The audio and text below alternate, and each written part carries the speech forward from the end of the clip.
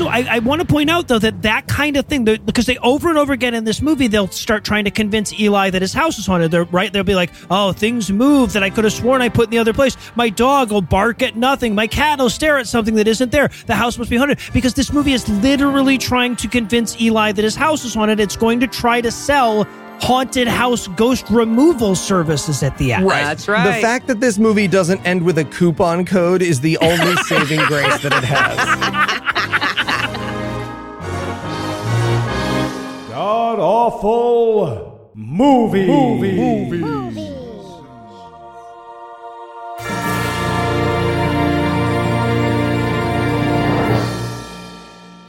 Welcome back to the Gamcast, where each week we sample another selection from Christian cinema, or they won't give us our supper. I'm your host, Noah Illusions. Heath is still on vacation, but sitting 900 miles to my northeast is my bad friend Eli Bosnick. Eli, how are you this fine afternoon, sir? Spooktacular. Yeah. Spooktacular. I'm having a lot of fun with this one so far. We're also excited to welcome back returning guest masochists. It's so rare. It's so rare that we get anyone to come back. Mary and Shelley, because if we're going to do a spooktacular, you got to bring your friends Mary and Shelley. Gotta bring Mary and Shelley. Right, exactly. Duh. You know, it wasn't until like... He's going to introduce us, Shelley. Oh, sorry. Oh, no, by all means. Go ahead. Go right ahead. I already had shit to say. Interrupting. Okay, I'm going to interrupt and just say... Why don't we let him say the name of our podcast? Go ahead. I'll get it in. I promise. Okay, well then I just wanted to say that it took me like 4 minutes to realize that this movie that we're watching is like, oh yeah, it's Halloween month. Okay. Right. This is supposed to be spooky. Yeah. Thank you for that. Well, the movie forgets it for very long periods of time. But yes, of course, Mary and Shelley are joining us all the way from the Latter-day Lesbian podcast. Mary, Shelley, welcome back. So excited to have you back on. Oh, we're so excited to be here. No, we've missed you. But we haven't missed watching shitty movies, but we've missed you. Yeah. No, Shelley, god awful movies. Oh, sorry, god awful. That's right. There you go. Gotcha. Got to get a plug in for the show. Yeah. You thought the rom-com we made you watch was scary. Yeah. Okay. So tell us, Mary, what will we be breaking down today? Oh, I'm wishing we could break down the entire thing, like make it like dissolve or blow up into 1,000 pieces. Break it down chemically. You mean? Yeah, chemically. In a bathtub. Oh, like a dead body? Like a body. I like it. Uh-huh. Gosh, I don't. Where do you start? I took a lot of notes, though. You did. I really did. I just end up watching in horror. Like, I just had to sit there and I just kind of... Well, that's appropriate. It's true. I pushed my notes away and I'm like, Mary's got this. I'm just in it for the experience. You know, something that really stuck out to me, maybe because I'm in TV production, is, the bad camera angles, the weird dolly moves, the lingering on...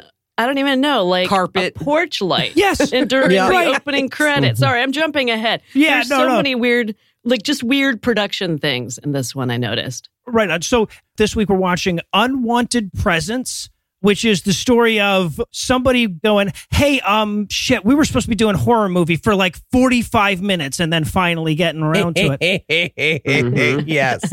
Yep. They buried the lead. Yeah. And Eli, how bad was this movie?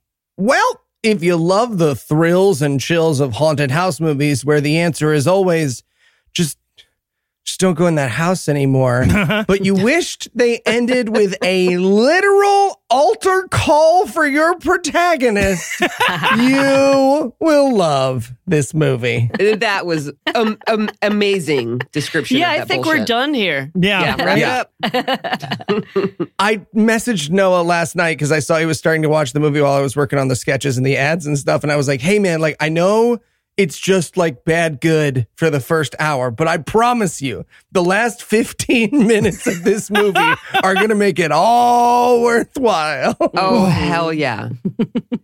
All right, so this is, of course, the part of the intro where we do our best worsts. We nominate the movie for being the best at being the worst at something.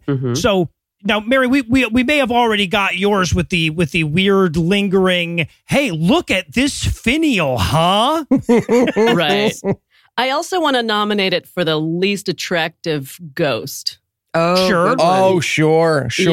Yeah. I like that. Wasn't clear what they were going for. They were going somewhere between like horror makeup and the first half of a makeover show before they like get someone all dolled up in their new outfit. Yeah, it was whenever she would show up on screen, I kind of wanted them to make it a little more clear because I wanted to see specific details of what she looked like. But it was just kind of fuzzy, bad camera. So it was sort of like a zombie ghost-ish dinosaur sort of crypt keeper. It was a lot. It's like there were two makeup artists fighting over the idea, right? Like one was going zombie, the other was going ghost. Well, so I was going to go with a similar thing. Mine was best, worst, lingering ghost shots. There you go. Because here's the thing. Like the one thing that the last 30 years or whatever has added to horror movies that wasn't already there is that insta cut, where they realize that if you see something short enough, it doesn't matter what it is, it's scary. Right? If you see something for just long enough for face to register and nothing else, and then you cut away, that's really terrifying. This movie keeps doing that, but it keeps lingering, right? So you'll have that initial, oh, that's scary. And then you'll just sit there and look at their bad makeup for a minute and go, well, actually not scary. It's kind of silly looking. Are they going for zombie or are they going for fucking ghost? Yeah, it's scary for 1/10 of a second. And then you just kind of start picking it apart. Like if you're super stoned and you can't stop thinking about something, you're just looking at it and you're pulling it apart because they give you, minutes to look at the ghost face. Mm-hmm. So I appreciate that. Yeah. Yeah. It was as though they were going for shortcuts, but didn't have a fast enough camera guy. He was just trying to swing the camera away real fast. They were like, Arch, you're going to hurt your back. We'll just take everything that's supposed to be a momentary glance and spend a minute and a half on it. Don't worry about it, man. It's fine. Oh, it's somebody's grandpa that needed a side hustle. That's what was going on. Yeah, that's it. Exactly, yeah. Eli, did you have any best worsts for us? Oh, yeah. I'm going to go with best worst flirting. It is literally a single line in the film, and it will haunt me for the rest of my life. No spoilers. We'll get to it when we get to it, but it's the greatest thing that's ever been in any of our movies. So just I be can't prepared wait for that. I have a best worst. I got totally skipped over. Yeah. No, Shelley, by all means. So I have a best. And the best, I want that secretary that does every fucking thing under the sun to live with me and run my life. I actually had Mary and I both started just writing down everything she did. And I'm like, this main character doesn't have to do jack shit. She just tells her secretary. It was amazing. I want her in my life. Yeah. My worst is the worst double for the Rascal Flatts lead singer. At the very end. Oh, sure. The exorcist guy. Yep, there you go. All right. Was that so Big now we've Jim? given you a ton of shit to look forward to. Well, I'll tell you what. This movie's in no hurry to get going, so we're going to follow its lead with a quick break. But we're back in a minute with all the mundane hauntings that are Unwanted Presence. Mary, will you get that? I think it's more trick-or-treaters. Oh, sure. Trick or treat. Eli, Noah, what are you doing? You got rich neighbors. We've hit 2 full-sized candy bar houses. Yeah. No, and plus, we're hoping maybe you could give us 20 to 40% off of premium electronics. Please. 20 to 40% off electronics? What are we, Raycon? Wait, you mean Raycon, the makers of Everyday Earbud, known for delivering high-quality audio and thoughtful features, like a 32-hour battery life and a perfect in-ear fit for all-day wear and lasting comfort? All this at half the price of other premium brands? That Raycon? That's the one. To thank everyone who's shown them support the past 6 years, Raycon is offering 20% off everything on their site with select products up to 40%.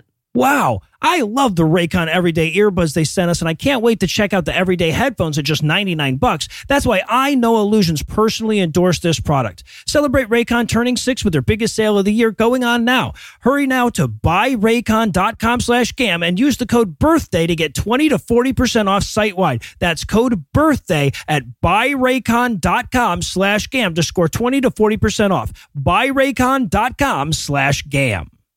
All right, now, make with the candy. Guys, it's not even close to Halloween. We have a gun. That's a shift in tone. We really like candy. Lots. All right, everyone, I call to order this meeting of Petty Ghosts Anonymous. So why don't we go around and introduce ourselves, talk about, sort of where we are this week. I'll start. I'm Mar, the ghost cat from The Grudge. And I know that I didn't really need to become a ghost over the whole situation. Kind of, not my circus, not my monkeys. And I'm aware of that now. Well, hi, I'm La Llorona.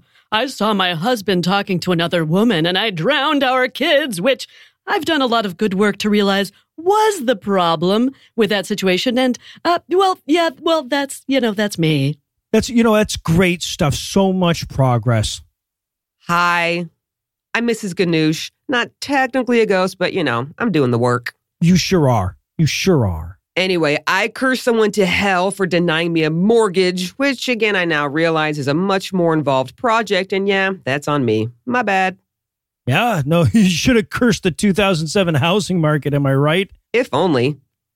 Hey, sorry, is this the right meeting? I don't think so. You seem alive. Yeah, but I'm really disappointed in the season of Buffy where she and Spike became a love interest. Who do I... That's TV Nerds. You need to go. It's 2 doors down on the left. Oh, right. Sorry. Some people, man. Totally. And we're back for the breakdown, and we're going to start off on a house, but not a creepy house. It's just like a regular house being shot as though it was creepy. Yeah, they were like, sepia tone is creepy. Nope, old-timey. Shit. I mean, if you think like a suburban cul-de-sac area is creepy in a sort of affluent area. I mean, it is, but yeah, not in the right way. Yeah. Redlining. Yeah, right, exactly. Did it say where this was supposed to take place? Because I thought I saw Spanish moss hanging from trees. Did you all notice that? Yeah. I don't think they ever actually specify where.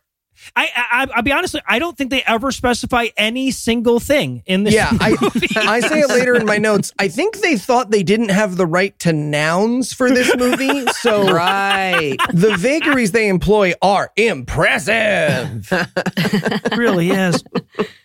And of course, we get the all but inevitable based on a true story tag. Fuck yeah, right. We do. Right. I know from my limited experience in film work that it can be based on a true story just by having maybe the same name of a dog that really exists. Yeah, that's all you need. I can't see how anything else is based on anything true in here. Mm-hmm. No. Yeah, there was a lady who moved into a house once. That is literally how true the story was. Yeah. Yep. That's hilarious. That's about it. So we cut inside the house and we see this woman. She's writing in her diary and she goes to put away the diary and we see that she has a gun. But it's like a Luger from World War I. It's like an old-ass Hungarian pistol. It's like the guns you buy in Colonial Williamsburg. Yes. Right. That was She loaded the powder earlier. Yeah, right. Tamped down the ball. Yeah. The musket. I know, because I said to Shelly's like, oh, she has a gun on the bed. I'm like, what? That's not a gun. What is that? It doesn't look like an actual for real gun that you would know. It's an potato old-ass Luger gun, you know? Yeah. I want to know how they picked that. Like, who happened to have one in the back of their car because they were about to go hunting? They're like, I've got a prop. Yeah, what the hell? Weird-ass Nazi. I have a duel with Alexander Hamilton later in the week. If you guys want to use my gun, Nice. we can do that.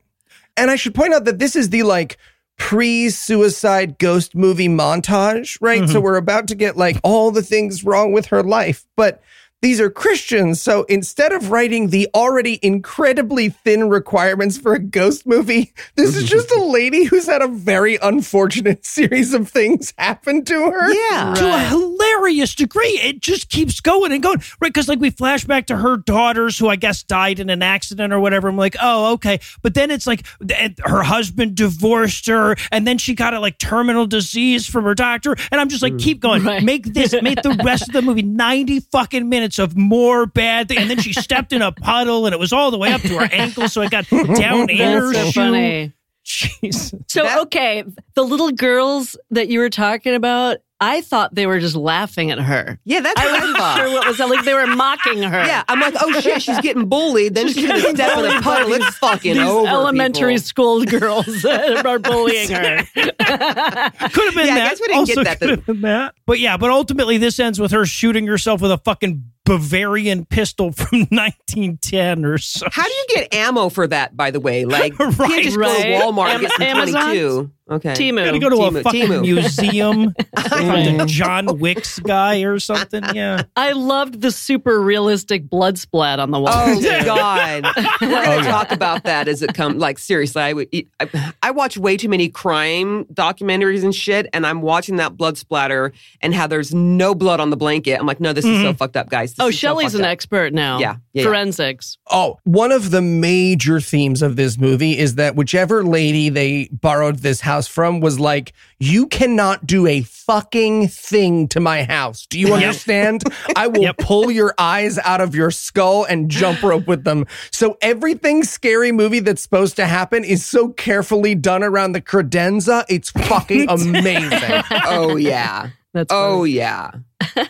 So we get that shot. Then we get the title, right? Unwanted Presence. And in one of the most jarring cuts we've ever been subjected to, we're suddenly at a television news studio with upbeat television news studio music. Right. Now, the producer, who we will never see again, is worried about the lady who shot herself. Apparently, she's the news anchor. She hasn't shown up for work. So he tells her friend, who we will never see again, to go check on her, while a lady in a yellow shirt has a big, like, put me in, coach, I can read the... I'm sorry, a lady that we will never see again. Is like, put me in, coach, I can read the news this time, right? Imagine how bad at storytelling you have to be where you're like, all right, the newscaster just shot herself. How does someone find her? What's that you say? Anyone coming to the house? No. I'm going to need at least 11 minutes of explanation of why anyone would check on a human being who has shot themselves. And I'm going to introduce 4 new characters and 2 cops. And it's just insane. I know. I'm amazed we didn't see the producer being born and like going through producer school and landing the big job. And then never see this person again. Yeah, they introduced people. Yeah, so the lady who was getting her big shot at being a news anchor, I thought this was now going to be like a, up close and personal, one of those news anchor stories, but she just disappeared. And she sucked anyway. Let's just be honest. There are no good actors or actresses in this movie. Oh, no. None. 0. They're all equally horrible. Oh, for sure. I know, but I love that I don't know, executive producer or whatever his role is. He's like ordering people around. He gets out his fat stogie. Yes. You know what I mean? Yeah. Fucker. He's like, just I want to look like that guy from fucking Spider-Man. What's his name? I want to look like that. Right. Yeah, man. All right, give me Spider-Man a cigar. That was it. Okay. That's his Hilarious. motivation. Gotcha. So the studio assistant, the friend that he sends, she goes to the house to check on Laura. Laura is the lady that committed suicide. Mm-hmm. And she gets out of her car. She's screaming and crying. And I'm like, okay, like we know Laura killed herself, right? But for all they know, she like set her alarm to PM instead of AM at this point. Like her reaction is fucking hilarious given what she knows at this point. Right. And my question was, did the assistant lady drive the entire way in a screaming panic, right? Was she like in LA traffic being like, shit, the 5 is closed. God damn, I'm going to be behind this guy for a while. I know, you're right. She didn't even discover the body yet. But no, wait. Let's give her a little bit of credit. She did say that she had a feeling that something wasn't right. You're right. So She did, yeah. Come on now. The spirit very well could have told her that there was her friend with the bloody wall, no blood on the bed, and a Luger with make-believe ammo. We don't know. We don't know what the spirit said. Right. No, you're right. The Holy Spirit could have told her anything by now. And then this is also where we meet creepy neighbor, who is the greatest character in this movie. The greatest character My favorite. In the history of god-awful movies. Yeah. So she goes to the neighbor. The neighbor's just like right next to the driveway, like raking the same spot she will be raking for the entire film. Yes. And we noticed that too. We did. I'm like, you might want to wear gardening gloves because you're going to have some wicked blisters. Yeah. And by the way, none of the leaves never move. Like every time I'm like, the leaves are still there. Right, it's on the same fucking day. She hasn't done a thing. Yeah, I love that part. Well, so like I expected her to turn out to be the ghost, right? Because then it would all make sense why she's always in the same place and the leaves never move or whatever. And the movie's nowhere near that clever, apparently. No, but yeah, that would have been that's great. what I thought before I realized how bad this movie was. So the lady goes up and she's like, hey, have you seen that woman that lives there? And she's like, I heard a shot in the night. She's probably dead. Like all the others. Yes, like all the others. Yeah, I wrote in my notes, ma'am, I'm going to need you to do so much more than just wait in your yard to see if someone shows up when you hear a shot. And then I wrote, side note, I also feel like this is exactly what Noah's neighbors would do if they heard a shot. Yeah. So this is all tracking for me. You're right. There's a thread throughout this entire movie of people not getting the authorities involved when they should. Yep. Yeah. Like, it's amazing. Well, that's because this movie couldn't afford a fucking cop car, which we're going to learn in the next scene. I forgot about that. Or uniforms. Yes, they're dressed like reservoir dogs. It's so God. silly. Yes. My favorite thing about the cops is that they didn't have shoot or kick in the door money. Nope. So they just look at the door, cut away, and then it's open now. Yes. Right. Maybe there wasn't any insurance to cover injuries there. They're just like, we'll bang hard. Right. But But if somebody throws out their back, we could get sued. Yeah. Well, maybe it's also back to the owner of the house going, okay, just don't touch my house. Just make sure it's pristine. Don't kick the door in. That's probably right. Don't leave blood on the wall except for this one little designated area. This one little tiny part. Yeah. And we have this like long scene of like, them trying to figure out who to call, and they did the family and the blah, blah, blah. None of this ever matters. We're never going to see this cop again. We're never going to see the friend again or whatever. So all of this scene is completely unnecessary. And again, it's so brilliant because they were in the writer's room and they were like, whatever bothers me? And it's like, what bothers you? I hate when there's like a haunted house story and someone died in the house. And I'm like, well, what was the legal jurisprudence for the ownership of that house? I would like to see how it goes from escrow to probate. Okay, and we finally show this in a movie. It goes on for so long. We are going to meet the fucking lawyer that handles the fucking power of attorney shit for this woman. Again, we're never going to see this character again. He just shows up long enough to call a real estate agent and put her in charge of the house. We're going to spend like the next 7 minutes with this character. Right. It's so fucking weird. I mean, is there no next of kin? It doesn't make any sense. Also, going back to these plainclothes cops, nobody asked to see credentials. These dudes roll up in, a Lincoln or whatever they're in, and they're wearing suits. It's like, how do you know who they are? Yeah. Well, they didn't really do much of anything anyway, except just kind of wander around. I was thinking, too, about how these people are just popping up in the movie and not really doing anything, and they go nowhere. I'm betting you there was one particular Sabbath day in the congregation where they passed the plate around, and they were like, whoever donates the most will get a part in this new blockbuster video. Fuck yeah. Oh, that's it. They're trying to get all of the top Kickstarter donors or whatever. Yeah, for sure. So we watch him do some fucking post-death lawyer stuff, and then he calls the real estate agent, right, who will be at least something of a character for the first half of this movie. Right? She donated a significant amount. Right. It's probably her house that we were using. Yeah, probably. Seems like it. She was at least somewhat entertaining. She and the neighbor. Because it was so bad. Like, we didn't look forward to seeing her except to know she was going to say some weird shit. Right. Yeah, exactly. Yeah, our standards got lower and lower as the movie went on. True. So now we're going to get the scene where the lawyer, Preston, is with Rachel, the real estate agent, looking at the house. Mm-hmm.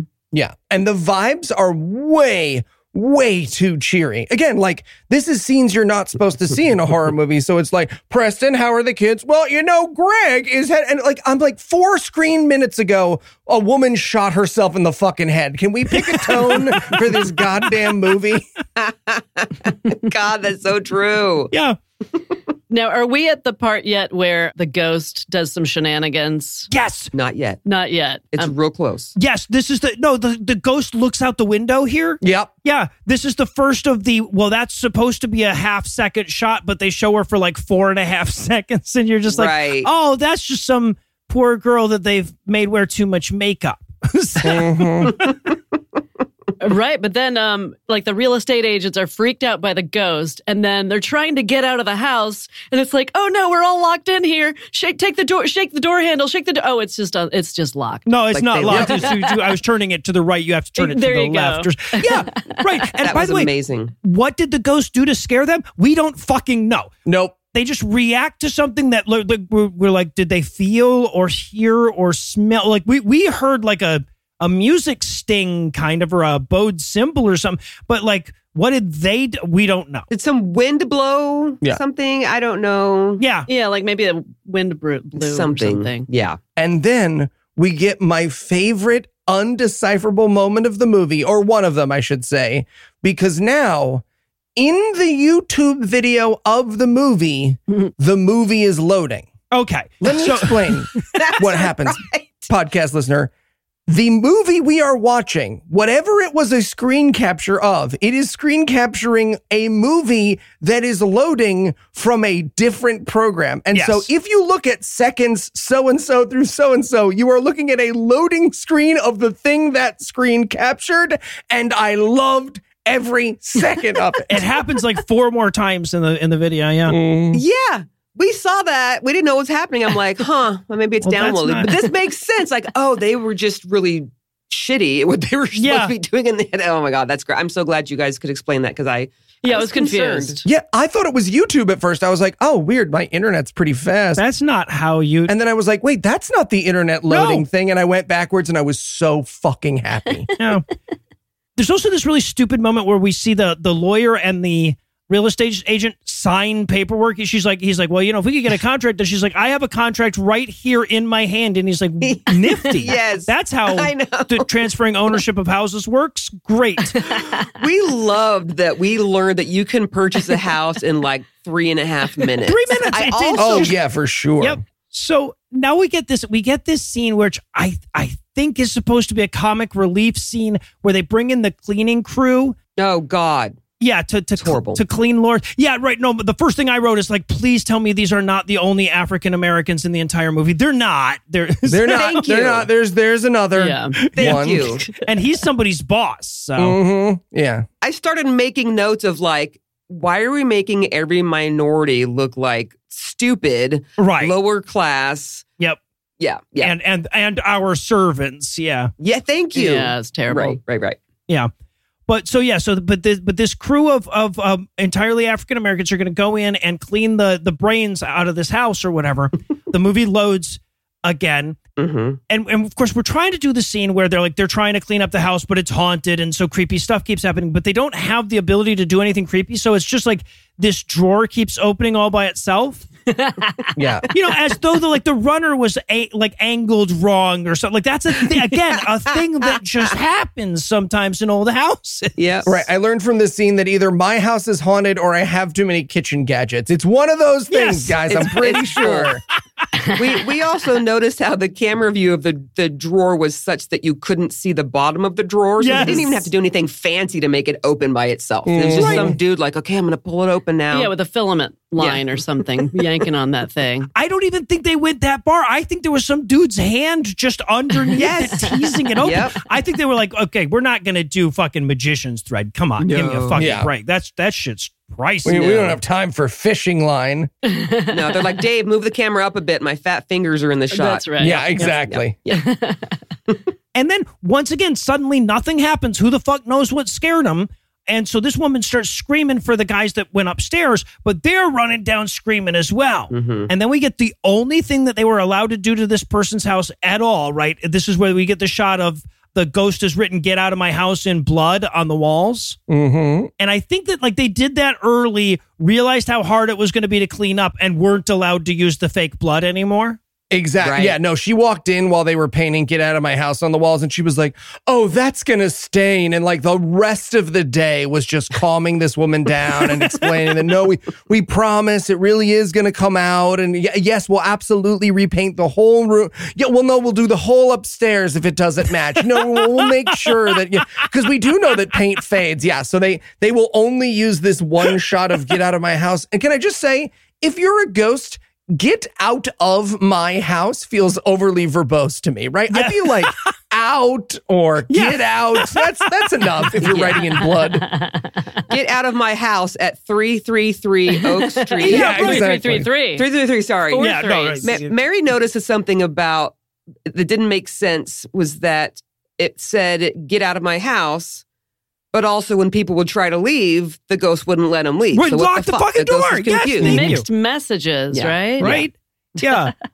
I guess if she's missing half her brain, she's not using a lot. Oh, right. Yeah. No, that makes sense. Oh. But I love the cleaning lady's scream too. It was such a great performance. Really, I'm really clap good. for cleaning really lady. good. Yep. She brought her A game. Sure did.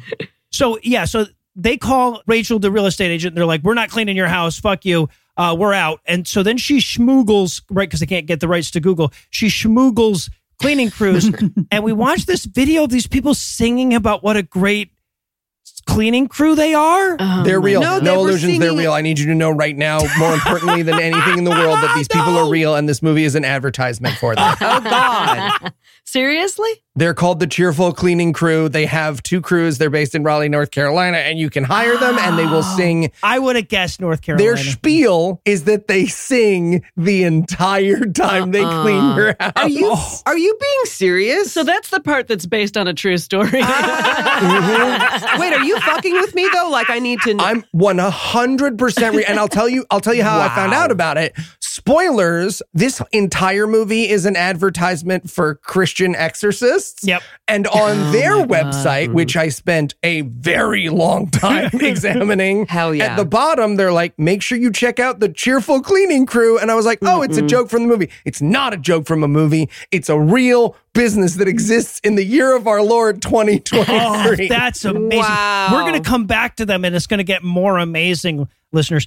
But before we do that, we have to cut to an office party full of entirely new characters, only one of whom is going to be in the movie. Mm-hmm. We had no idea. I'm like, what is this? I know. Office I'm like, party? where are we? What's happening? Yeah. Yeah. So, guys, we need to show our protagonist she gets a new job at a new place. What's the best thing for a character to say to her to sort of introduce that?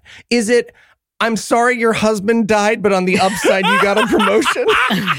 That was so great. That was such a good line. I think Mary missed it because later she's like, well, her husband died? Yeah, I don't know. I was still thinking about that unnatural scream by the cleaning lady. Sure. Yeah, also, that makes sense. It didn't make a shit of difference that her husband died. That had nothing to do with anything. They I never thought now that was talk going to about come it. in. She never mentions him again. Nope. No.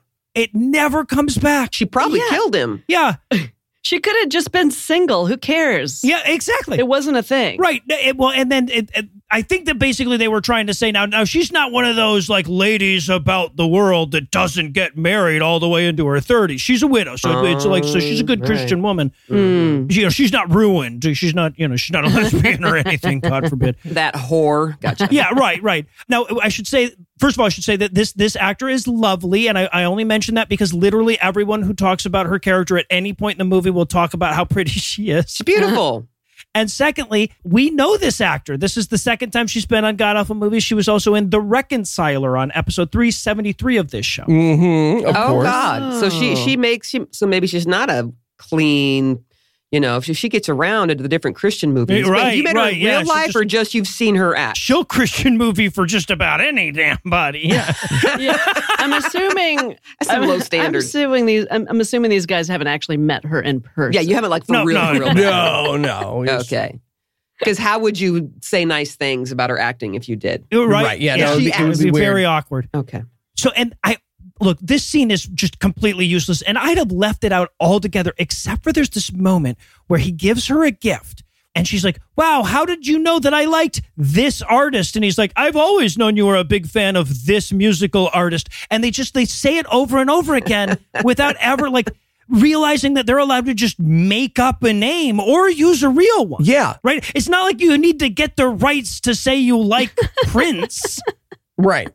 Well, I personally think it was 9 Inch Nails. So. Okay. All right. Oh, Nice. that must have been the problem. Yeah. Oh, yeah, there you go. That was. That's why shit started going down. So they could get on the Dove channel, yeah. Yeah, he could have been like, I would have given you an actual vinyl LP, but I was afraid you would play it backwards. Yeah, right. So, okay. And then also, so we see her driving to her new, wherever she's moving. She's been promoted from this job and she's moving to a new office where she's going to take charge. And so we see her driving and she had to be in a rich person car because she's successful. Well, yeah. Absolutely. Yeah. And it's a Corvette. Sure. Right. Because they don't know anybody who owns the kind of sedan or SUV you'd expect this character to own. But that is a rich person car, damn it. So that's right. That tracks. And they make this actress drive it with the top down because when dudes get rich and we're bald, we're like, time to drive with the top down and feel the wind over my baldness. But this woman's hair is just... Yes. Like you can see in the 2 seconds of shot they make this poor woman do, she walked out with a fucking Electric Club level afro and they spent the next 3 days of the shoot detangling her hair from this one establishing shot. That was some big sexy hair if I've ever seen it. Oh, yeah. Yeah, that was... thinking about it, it actually is not a girl thing to go out and get a convertible Corvette. Really. Not in my experience, no. Why they chose that. So, okay. So then she has to check into this hotel and they're going for like fancy upscale hotel, but they didn't really have like this is a hotel that Eli would be mad at me for booking us. Yes, right. Exactly. Like this is a Holiday Inn, right? And everyone stays there. Yes, everyone does stay there. I'm like, what the hell? The one hotel in town. So when the hotel receptionist, whatever, when she's like, your room is 333, and then she goes, that's my lucky number, and I'm like, oh shit, something's up with this. Something's up with this. Yeah. And then it turns out, if I can jump ahead a little bit and then back again, the address of the haunted house is 3333. Yeah, right. Oh. Yeah. So in my mind, I'm like, how are we? So I did some math, which is actually really hard for me. If you take all those threes and divide them into 2 threes at a time, you come up with 666. Oh, shit.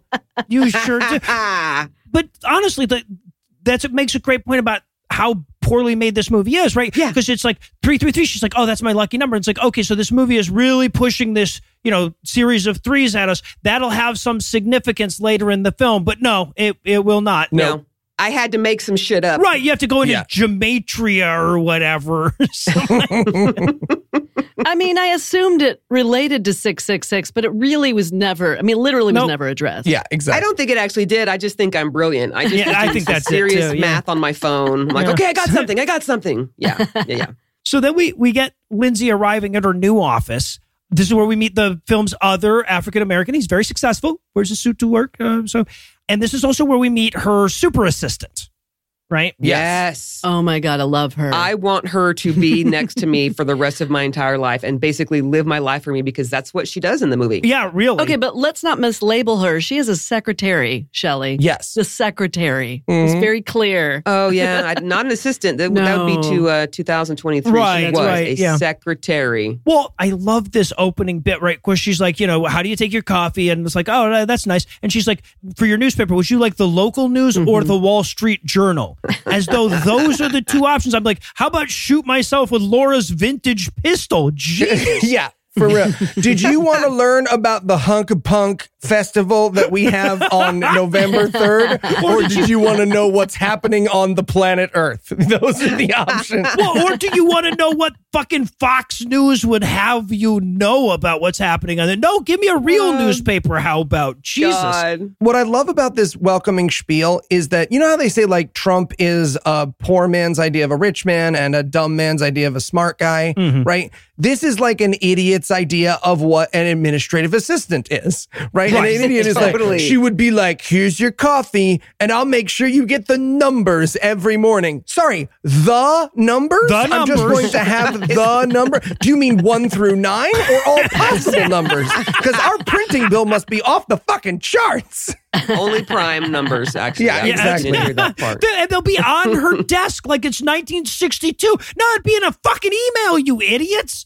Right? Yeah, this movie is from when? 2014, I think? Yeah. Right, yeah, exactly. It's not from the 1800s. There was the internet back then. Yeah. Right. And I also, we need to point this out that like at no point in this movie will we ever know what the fuck this company does. She's like Office Lindsay, like Beach Ken. She's Office Lindsay, right? She doesn't do anything except be in an office. Well, but she is head of sales, I think. Is she? What? What are they selling? I reject that assumption. I know. I don't think that. She came in as the boss of everyone. I don't think this movie ever goes so far as to say the word sales. That would be way too specific. They do say a sales manager at one point. That's what Corey's job is, but we're going to meet her way late in the game. We have to meet the 3 office gossips at this point. Oh my God. Who I absolutely love them. fucking love. Yes. So I think it's the next morning. We've got now the assistant's given her coffee and her newspaper. And she says, hey, get with all the employees. I want to have a mandatory meeting at 4:00 with the entire team. And I'm like, that's dick move. They're trying to get their fucking work done so they can leave at 5. Fuck you, 4 p.m. I'd like to have a surprise meeting on my first day. At 4 p.m. Fuck you. We said that too. We're like, what? She's going to come in and everyone's going to hate her right out of the gate. And what are you going to even meet about? And they do meet about something, but they meet about something that's nothing. There's nothing to be said. Truly nothing. It's the horoscope of business meetings, right? Yes. Mm-hmm. It's hilarious. They give her like 3 minutes to talk, and of course we don't know what this company does. So she's just like, we need to do better and move upwards and redouble our efforts at committing to quality.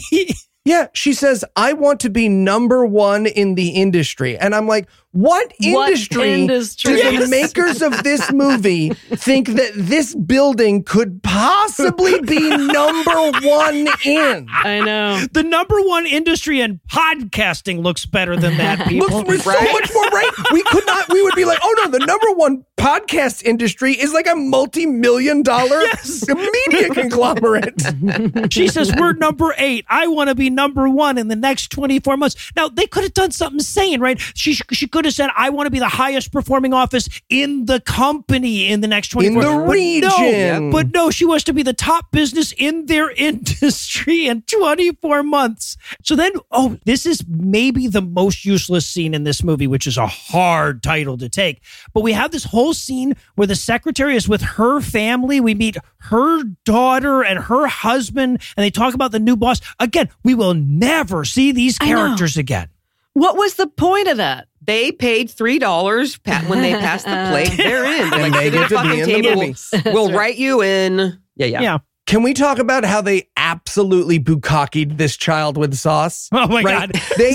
This toddler, They were like, it's a toddler. She's got a messy face. So they took 9 industrial-sized gallons of sauce and they drowned the toddler. And then they rubbed this toddler on that drowned toddler. And they were like, this is how children eat. Yep.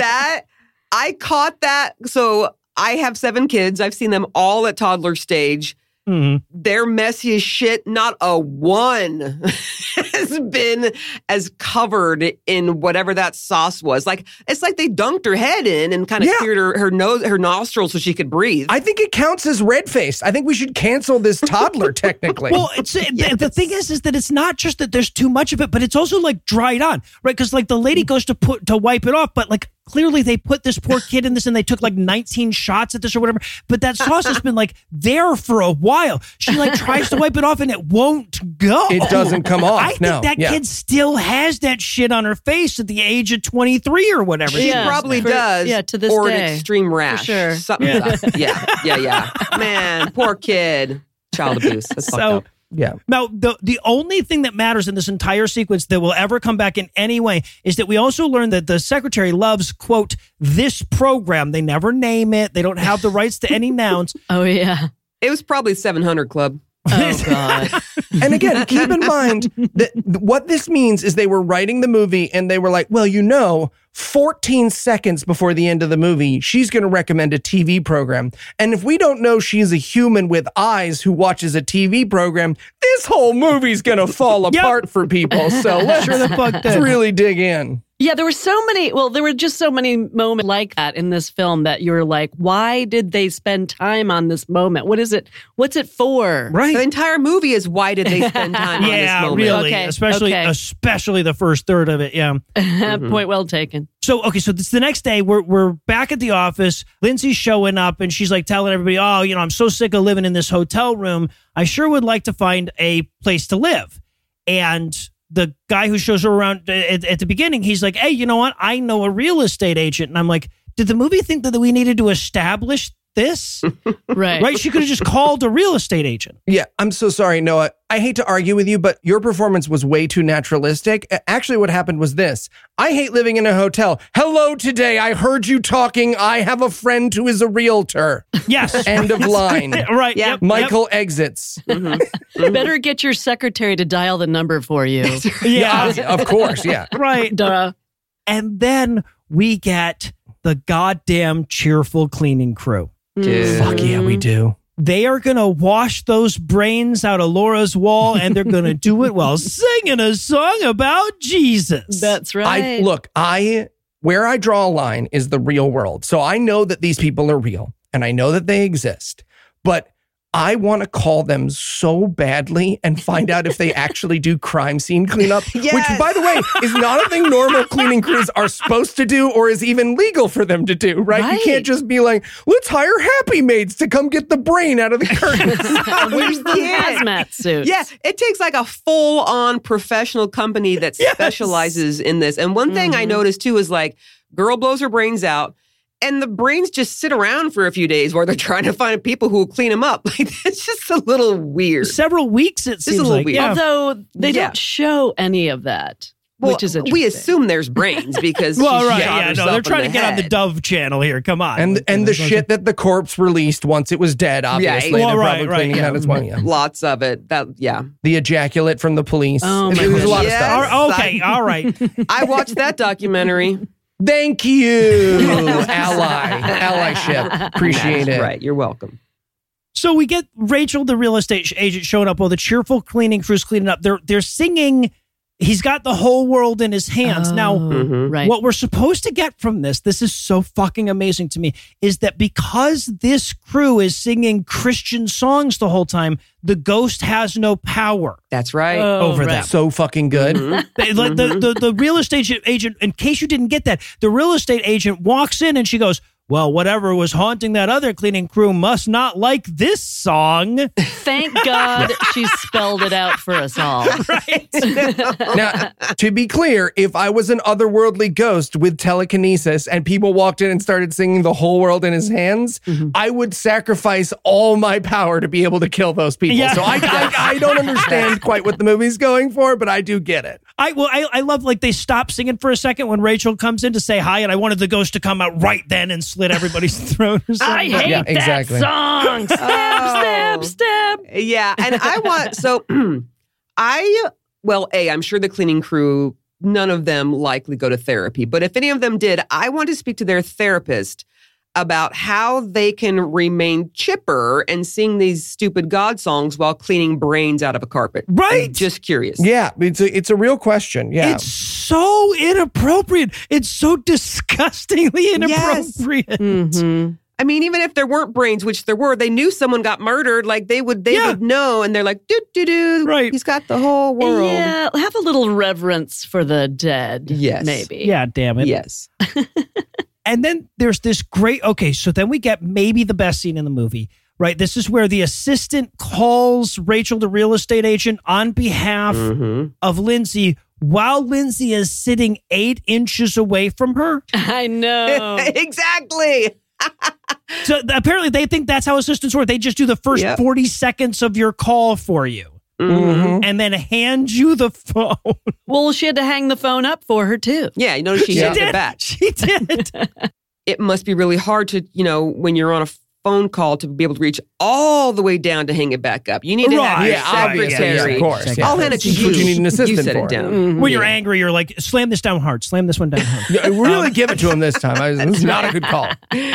And the conversation they have here is great. It's like listening to the little kids imagine what buying a house is like, right? Yes. She goes, I need one house, please. She doesn't specify number of bedrooms or bathrooms or square footage or price range. She's just like, I'd like a house, preferably furnished, a nice one. Yeah.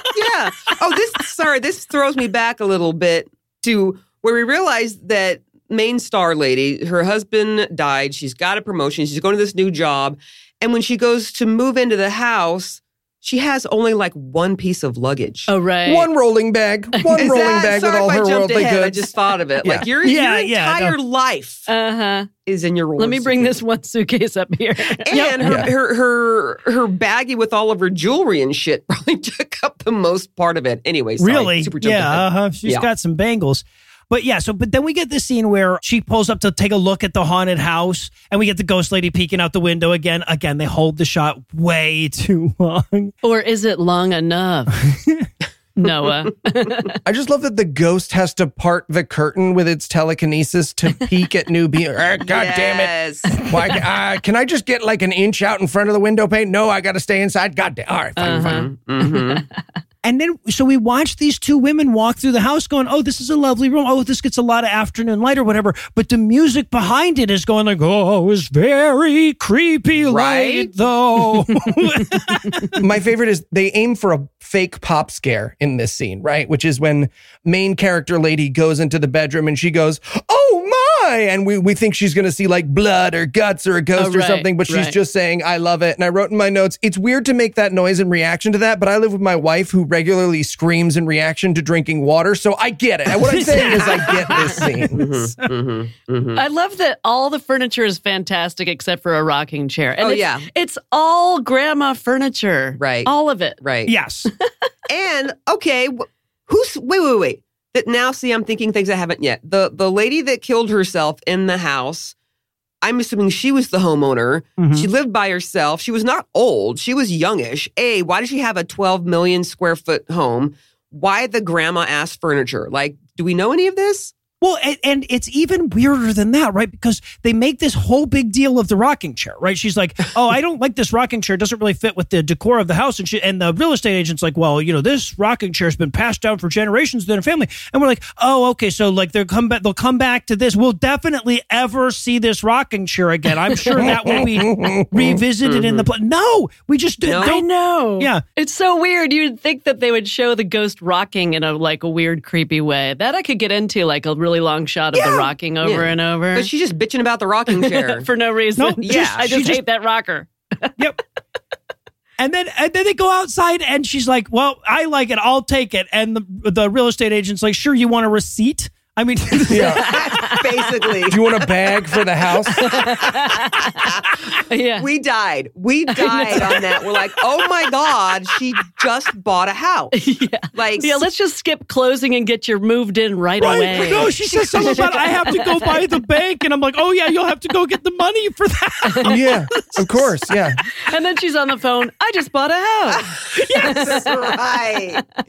Yeah, she's like, I'll just go get some money from the bank and go grab my suitcase from room 333. And then I'll move into a house. Yes. Does anyone in their congregation who created this movie, has anyone bought a house? No. Someone must have known this was stupid. You gotta imagine. The ending of this movie, you have to work backwards from the ending of this movie. For anyone to think about the ending of this movie, they have to think about anything else in their life, which is why they think businesses make numbers and houses can be purchased with monies from the bank. Yep. On the spot. Yeah, exactly. Just on the spot. Oh, yeah. Well, what an upgrade. She moved from a room and then added a 3 and got a whole house. Right. Yeah, exactly. Yeah, that's all she had to do. Add 1 3. There you go. Well, and she walks through and she's like, oh, this is perfect. Again, this is a ginormous ass house, furnished. Like, I don't understand why it seems to be like single women living in this huge ass house and wanting to kill themselves. Right. Like, it seems like a person like her would be looking for like an apartment downtown or something. Yeah, but no. Right. Well, she doesn't look at anything else either. There's like, oh, I have a house for you. Oh, I love it. Okay, here, let me go to the bank. It's mine. Looked at the one house. Yeah. All right. Well, I'll tell you what. We're now caught up to the part where a normal haunted house movie would fucking start, having established absolutely nothing. So we're going to take a well-earned break, but we're back in a flash with even more Unwanted Presence. Great job on the episode so far. Oh, thanks. Yeah, thank you. Now, Eli and I were actually going to order some wings. Do you guys want some? I think we're okay. No problem. Eli, just the usual then. Yeah, you got it. 1 24 box of wings. 1 tofu wings, extra sauce. No, extra sauce. on the tofu. What's he doing? Oh, inflation has made ordering takeout a real pain, but if you shout from the upstairs window, they can kind of hear us over at the Wingstop. No, 24. 20. Well, Noah, if you were looking to save some money, why not cut your wireless bill to just $15 a month at Mint Mobile? $15 a month? How is that possible? No, extra sauce. You don't even sell socks. Why would I order socks from you? By going online only and eliminating the traditional costs of retail, Mint Mobile passes significant savings on to you. All plans come with unlimited talk and text plus high-speed data delivered on the nation's largest 5G network. Use your own phone with any Mint Mobile plan and keep your same phone number along with all your existing contacts. Switch to Mint Mobile and get premium wireless service starting at just $15 a month. It's true. I switched over my whole family when they became a sponsor, and I'm paying less than a third of what I was when I was working with Big Cell Phone. To get your new wireless plan for just $15 a month and get the plan shipped to your door for free, go to mintmobile.com/gam. That's mintmobile.com/gam. Cut your wireless bill to $15 a month at mintmobile.com/gam. All right. Looks like we could use the app after all, Eli. It's too late. He's actually already on his way over with the order. Is he holding socks? Yeah, those are extra socks again. Good morning, everyone. I'm your new boss, Mrs. Smitherson. Now, I know I'm new here, but I think you've got a great team, and I'd like to see us be number one this time next year. Now, the way we're going to do that is... Excuse me, I'm sorry? Oh, yes, you have a question? Number one in what? Like sales, profits, productivity? Both, or all of that. So our strategy will be... Hold on, I'm sorry. Guys, I'm really just getting started here. Well, right, it's just that we're not going to be number one. Well, not with that attitude, we're not. See? No, I just like, it literally, it doesn't matter what industry we're in. The number one of any industry is a multi-million-dollar company. We're like 6 desks in a conference room next to a Planet Fitness. Well, if you look at my predicted sales, I think you'll see we've got a lot of potential. That's literally just an arrow pointing up and to the right. Correct. Well on the way to number one. Look, lady, I don't know how to tell you this, but you can't just decide to become number one. That's not even something. Guys, I just read in Business Weekly, we're number one. Our numbers are up. Hooray!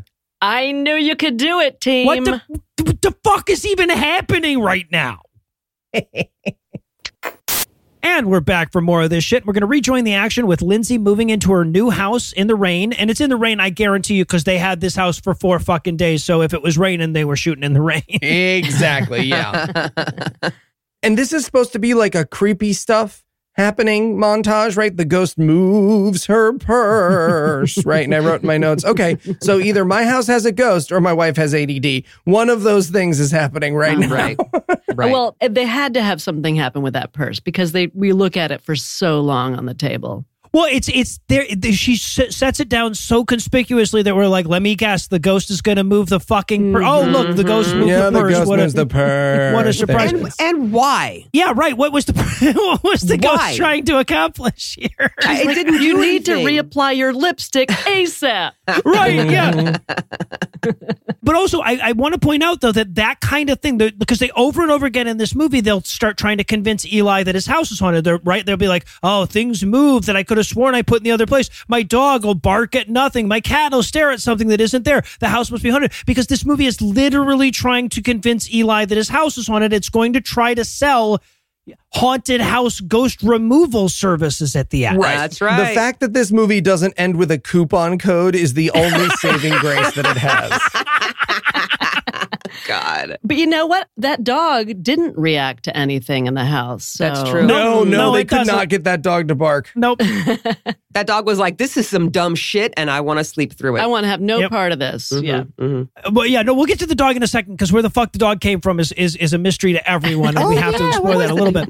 But before we get the dog, we get her introducing herself to the neighbor. Mm-hmm. She comes over, she's like, hi, I'm your new neighbor. And the neighbor's like, hi, I hate you. I just fucking hate you and will for the rest of the movie. She's like, oh, that's weird. Right. I wrote in my notes, okay, so this is what it's like when Noah introduces himself to his neighbors. All right, we got got everything going down in Georgia. He's covered now. I love her too. She's like, I hope this one doesn't die too. Yes. To herself. Yeah. Like, because she's not going to warn anyone. She's just another neighbor is going to get slashed. Yeah. Right. Good shit. So the next morning we get her waking up, her alarm's going off. Apparently the house came furnished with a dog, right? Because now she has a dog, she will have a dog. Like, where was this dog? Right. Right? Because we saw her check into the hotel. There was no dog. Oh, the dog was in the suitcase. I feel like the dog got a nicer hotel, right? Like when Noah's we can stay at this Red Roof Inn, me and Heath get a different hotel. Yeah, that's what happened. Is the dog was like, no, okay. No, thank you. Right. Hilarious. I know, I didn't see the dog in the convertible. No. Did you? No. Exactly. No, right. So she's getting ready for work and everything, and she finds the diary from the beginning that the ghost, the lady that committed suicide, was writing in right before she killed herself. Yeah. 2 cleaning crews missed that diary. Crazy. And the thing that has pissed me off the most about the diary, she never fucking reads it. Thank you. You beat me to it. If I see someone's diary sitting there and that person is there and they turn their head, I'm going to read the fucking diary. Right. 1,000,000%. She found a diary that no one could bust her for reading and she didn't. Yeah, give me a fucking break. Yeah. Ooh, that's the most unbelievable part. Give this movie credit, right? Because we've made a lot of fun of this movie today, but this movie was like, guys, we don't have it in us to write a diary of a lady who's being haunted. We can't even write a movie of a lady who's being haunted. It'll just show up in some spooky places. Okay, no one will miss it. Well, and it's also so fucked up because she's like, oh, this is a diary from the woman who committed suicide. I'll throw it in the trash. I'm like, you don't even know if she has family, you asshole. Nope, garbage. Garbage. And hello, evidence, like that should have been taken away with the cop, in quotations. Right, exactly. At the very least, you should check and see if they want it. Yeah. And then we're going to meet Corey. Now, Corey is another employee at this same company that works for Lindsay. She is the director of purchasing. The two of them will become friends, and there will never be a reason for that within the movie. Except for if you're a lesbian, in your mind, you're like, oh, they're banging on the side. Are they on a date? No question. Yes, they're totally banging. Yeah. That's the thing is that they present this because she's like, hey, do you want to go to dinner with me tonight? And she's like, I would love to go to dinner with you tonight. And I'm like, does this movie not know? Does this Christian movie not know these two women are fucking? Does it think that they're just this movie's just like they must be roommates? This movie, I guarantee you, the guy who wrote this movie and directed this movie and starred in this movie was like, how are we? Well, my wife has that friend Laura who they go to those long candlelit dinners together. Yeah. Laura is a full-on carpet muncher too, by the way. 100%. Yeah. And we should point out, by the way, this character's name is Corey. The assistant's name is Carrie. I know. Why would they do that? So fuck with me the whole time. Sorry, secretary. Oh, yeah, yes. Secretary. No, sorry. I keep trying to be too respectful. I'm sorry. Yeah, obviously. Yeah, please. So then we get Lindsay and Corey on their dinner date, and we get Eli's best worst flirting. Oh, let's hear it. Oh, my God. Okay. Oh, so here's what happens. They're on their dinner date, and the waiter comes over, and he says, the gentleman at the bar has purchased you the house appetizer. I fucking died. Fucking died. Not a drink. He sent over cheese sticks. The house appetizer. Have you boys ever done that? I assume you've gone to bars and clubs back in your single days. Like, have you ever sent over the house appetizer to try to woo a woman into your bed? That is so generous of you to assume that we ever went to a bar or a club. That's the nicest thing anyone's ever said to us on this podcast. You're welcome. I'll tell you, if you're shaking my head as I said it. Am I the kind of idiot who would try to send someone mozzarella sticks as flirtation? Absolutely. Hell yeah. Would I end up eating those mozzarella sticks by myself when they were sent back in horror? Yes, also that's true. Also true. Well, but my first thought was because we all thought this was a couple. So I was going to ask you, does that happen with lesbian couples? You go out on a dinner date and guys are like, we sent you drinks. We sent you appetizers or something. Like, is that like a constant? All the damn time. Only because they want a threesome. That's the only reason. I get it. So clearly, dude sending the cheese was like, oh, cheese will get two girls. Right. Two girls up on my jaw. Yeah. Instead of why bother with martinis when I can throw some matzo sticks? Imagine the confidence of men that you see a gay couple and you're like, hey, any chance you both want to fuck? The only thing I know about you is that you're not shopping for my brand. And I'm wondering if you would like to share. Well, that's why he was sending cheese sticks, because they were slightly phallic, you know? Some of my cheese sticks. Warming them up to the idea. Yeah, Got you. Yeah, there's That's why you guys have stayed gay. The minute you have a mozzarella stick, bam, right back to straight again. Every time. I can't have a mozzarella stick. That is some scary shit. Because I was with the mozzarella stick for 21 years and I don't want to go back. And so don't send me You escaped the mozzarella I stick. escaped it. I don't want to go in reverse. I get it. But to your point, there is something so male, and this is, of course, not all men, but so many men, even my friends that I've known forever and I'm gay, blah, blah, blah, they just think I need a good fuck and I'll be straight again. Yeah. It doesn't work like You that, can still get a good fuck and not be straight. Thank you. Right. So yeah, I'm glad the guy went for the cheese. He could have pulled it off, but he didn't. And so, now that we have that important director of purchasing, whining, and dining scene out of the way, because it's the following morning. No dog this time. The dog's like, I am one scene. You get one scene with me. They only had the dog for one day. Yeah. Back to the pound. Okay. And then, of course, this is the scene where she goes into the bathroom. She lights her "I'm going to take a morning shit" candle. And then she walks back out for a second and sees that the diary has escaped from the trash and is now on her bedside table. And in case you don't get the significance of that, she literally says to the camera, I thought I threw that in the trash. Something's not right. And look, a lot of horror movies will go for the I thought I threw that in the trash. It's a trope. It's corny. But only movies of Christian quality will be like, I threw that away.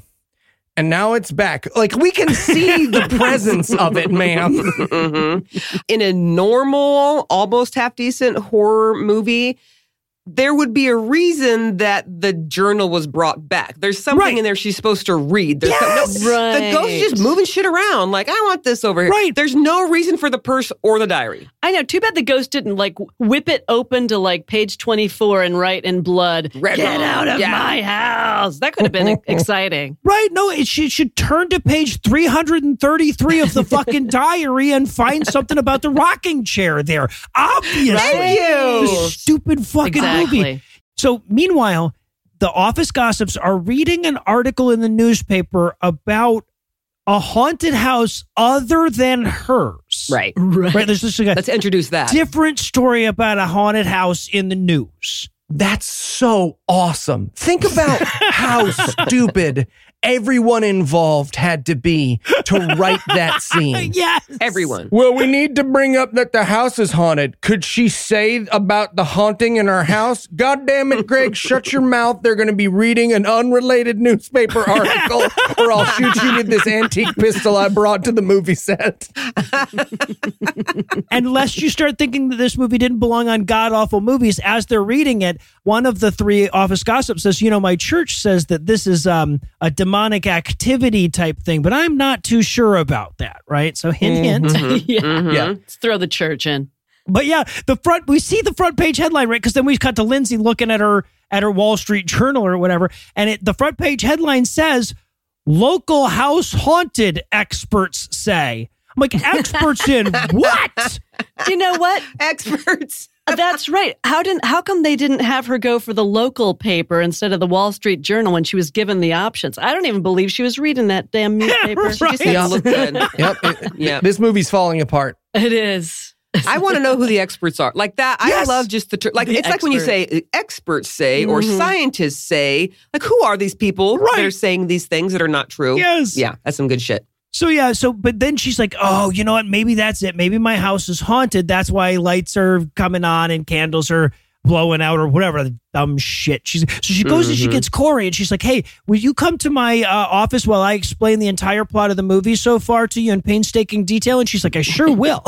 Obviously, yeah, of course. Well, duh, you always call your girlfriend for like a nooner in the office, and then you talk about your house being haunted. No, I get that. There's nothing wrong there. Come on in. I've got mozzarella sticks. Maybe that is it. The writer of this movie is sitting there going, like, I bet that's what they're talking about in there when her they're probably talking about haunted houses when her and her friend get those hotel rooms in the middle of the day so that they can talk about how they can't talk about it at the house because that's where the ghosts are. Yeah, obviously. It's all coming together.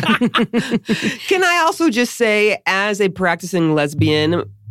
Sorry. Who needs practice? As a practicing lesbian, my gaydar was going off so many times when those two were together on set. Yes. Just saying. In real fucking life, okay? Yeah. In real life. That's all. I have a hunch that this movie, the people who made this movie were like, look, this movie sucks, but we have two lesbian porn actors who are left over from their shoot, 3 Girls, 2 Cups.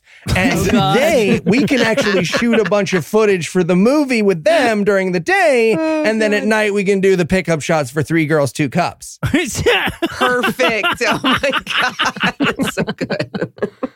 Well, and then they come up with this dumbass. So she's like, Corey, what should I do about my house being haunted? And Corey says, I've got a great idea. Why don't you throw a housewarming party? That made no fucking sense, but it was awesome. The thing was so strange because it was like the next day. Yes. Well, right.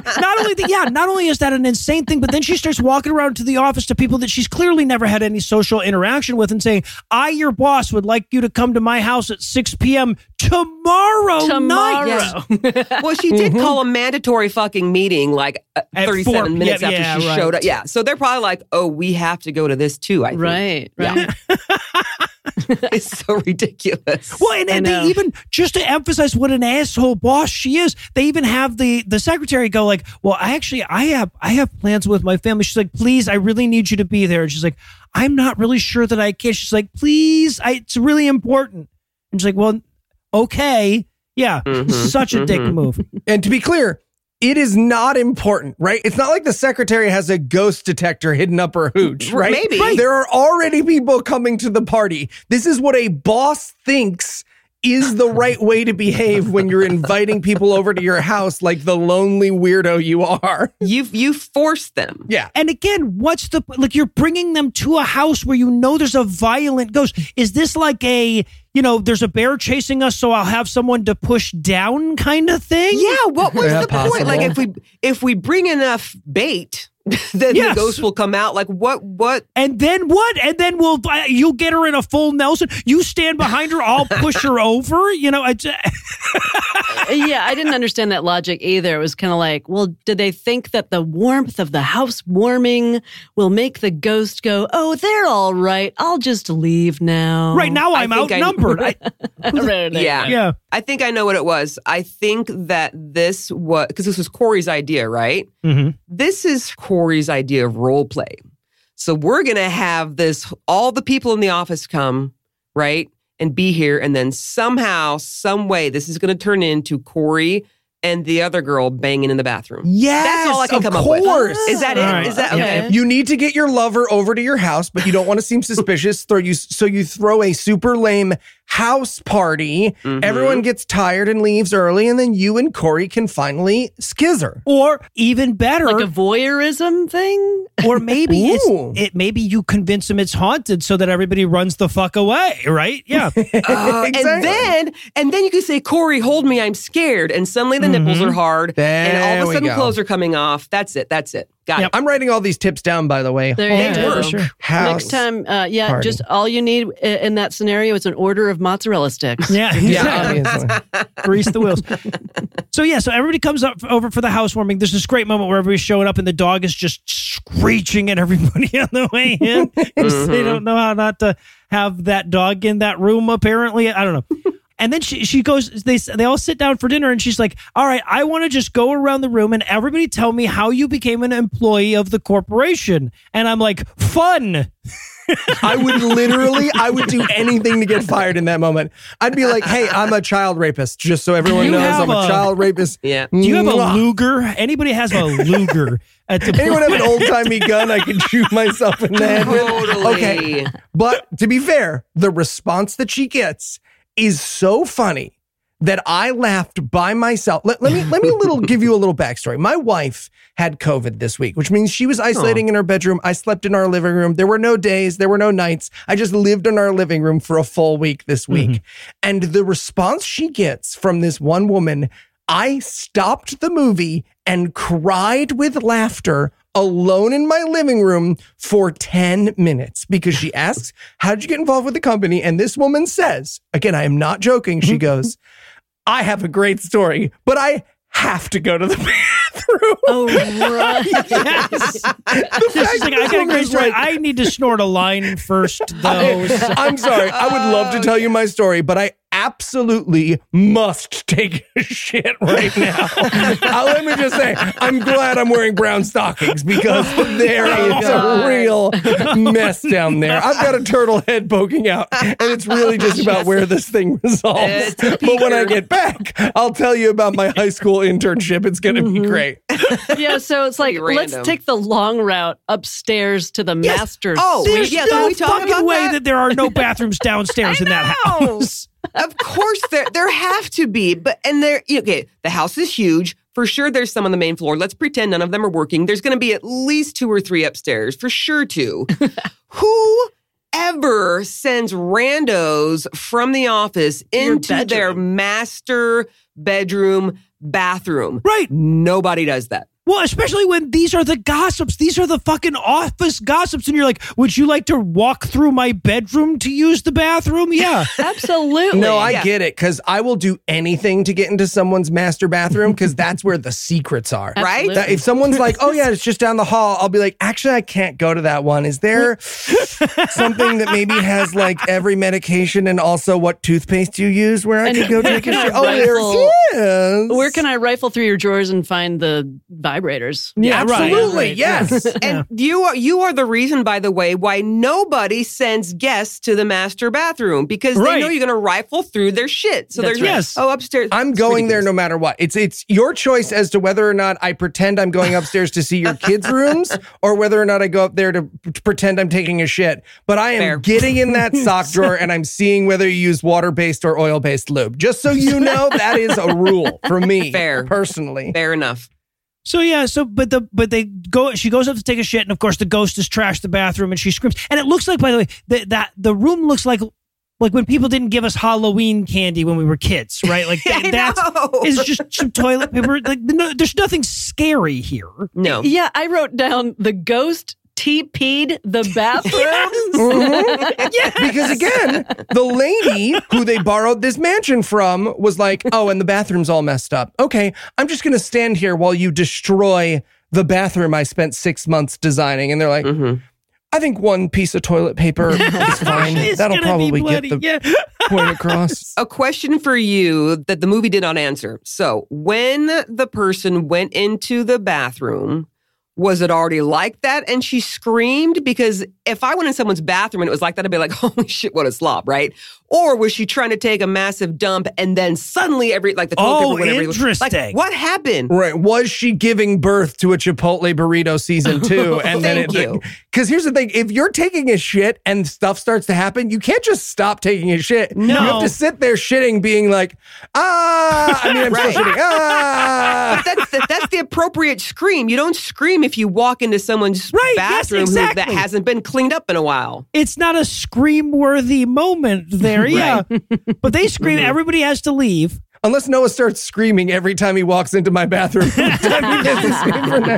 Holy shit, a ghost. No, just still slob. So, but all the gossips leaves, and they leave Corey, Lindsay, and the secretary back there talking about how haunted her house is. And there's this dumbass fucking moment where, like, Corey's like, well, why don't you come stay in my house? You could sleep on the other side of my bed. I only use one half. Right. We know how that starts. And she's like, no, I'm going to stay here. This is my house, damn it. She will decide like 8 minutes from now not to stay in this house. Yes. Right? She's lived there for 3 days. Right. Missed opportunity.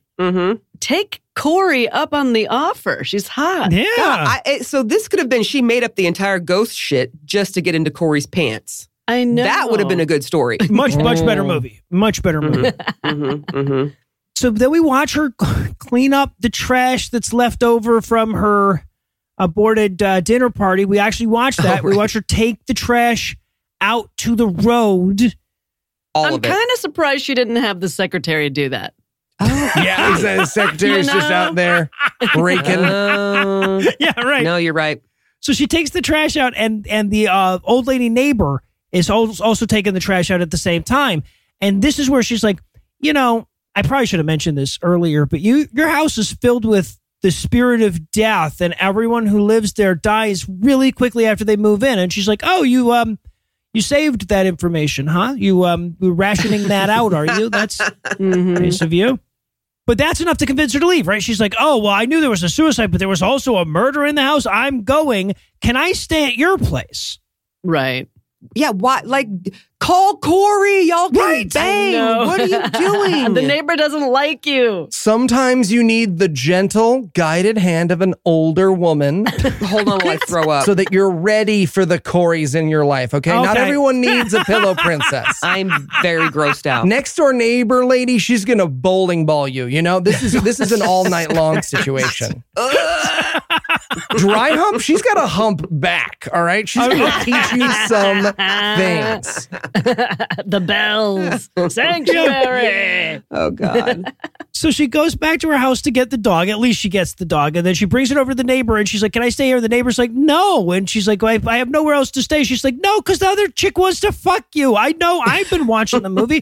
I live right next to your driveway staring at your house. Jesus. Like, I don't know. Her exact quote is, don't talk to me, just go in the guest room. Yeah. So weird. Well, she asked her to. She's like, is that dog going to shit everywhere? And she's like, no, probably not. And she's like, oh, okay. All right. Okay, fine, go. Well, they can't say shit on a Christian movie. Obviously, yeah. Right, right, yeah. So, yeah, then it's the next morning at the neighbor's house, and we open up on them having coffee together, and the neighbor is yelling about how bad the coffee is. And I'm like, but it's your coffee.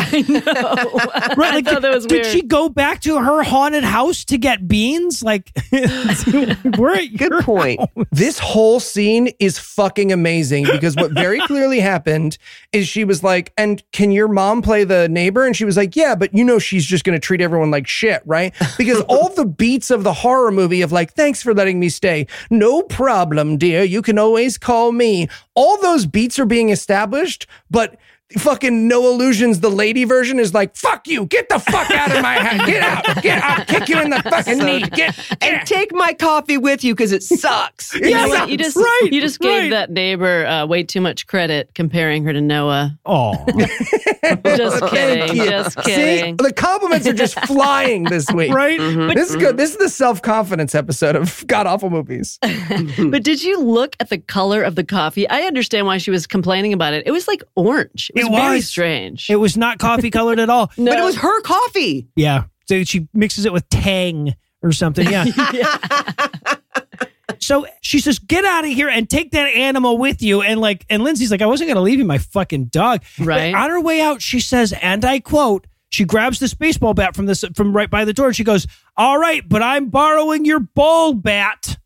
Okay. She did. She said ball bat. And I was so turned off by then. Okay. Well, first of all, I have a lot of questions about that. But my real question is, because we all have that moment of anomia where you can't quite think of the word. You're like, oh, what's that thing called? But what happened in the writer's room that this guy wasn't like, what's that thing called? And no one filled in baseball bat. Right. No one in any part of this movie making process, craft, shooting, the actors, the writer, the directors, no one was like, oh, that's actually baseball. You mean baseball bat? Not one person. Lindsay's like, line, and they just went with it. Right. But even if nobody could come up with the base, you could leave out the ball, right? Because you could say, I'm borrowing your bat. That would be fine is an too. acceptable word. Yep. Like more or less is fine. So And also, she gonna hit the ghost with a fucking bat? Yeah, knowledge says that ghosts, you can't actually touch them, right? That's what makes them ghosts. They move through things. Definitionally, yeah, you can't conk one with a Louisville Slugger. Exactly. Thank you. Makes no fucking sense. Just once I want that to work, though, right? Just one horror movie. Yes. I want someone to swing a bat at the ghost and for the ghost to just be like, oh, God, oh, you got me. Oh, I was being solid so I could move some shit spookily, but you got me right in my kidney. And now my kidney hurts in my ghost kidney. Oh, God.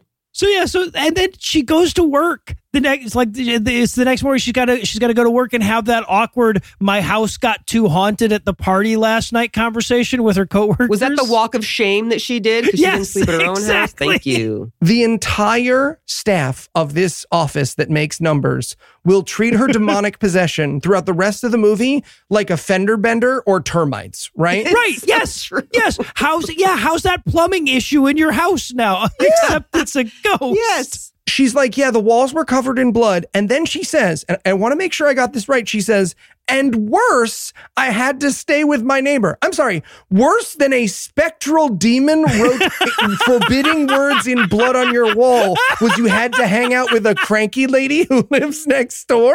Mm-hmm. And also you didn't because you could have fucked Corey instead. I Exactly, know. yeah. Every choice was wrong there. Every choice. But then this movie takes the greatest goddamn Act 2 turn in the history of god-awful movies. Hell yeah. Because the gossips say what you need is to hire yourself a psychic and a ghost hunter to come into your house. That's when we know shit's about to go down. Yes.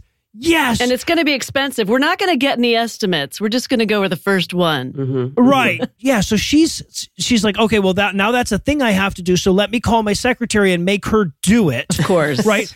So she calls the secretary and she's like, hey, I need the best psychic available. And I'm like, they're all tied. Yes. they're all tied for best. Or they're all number 8. Yeah. Right. I was going to say, yeah, they're all equally good and or bad. Yeah.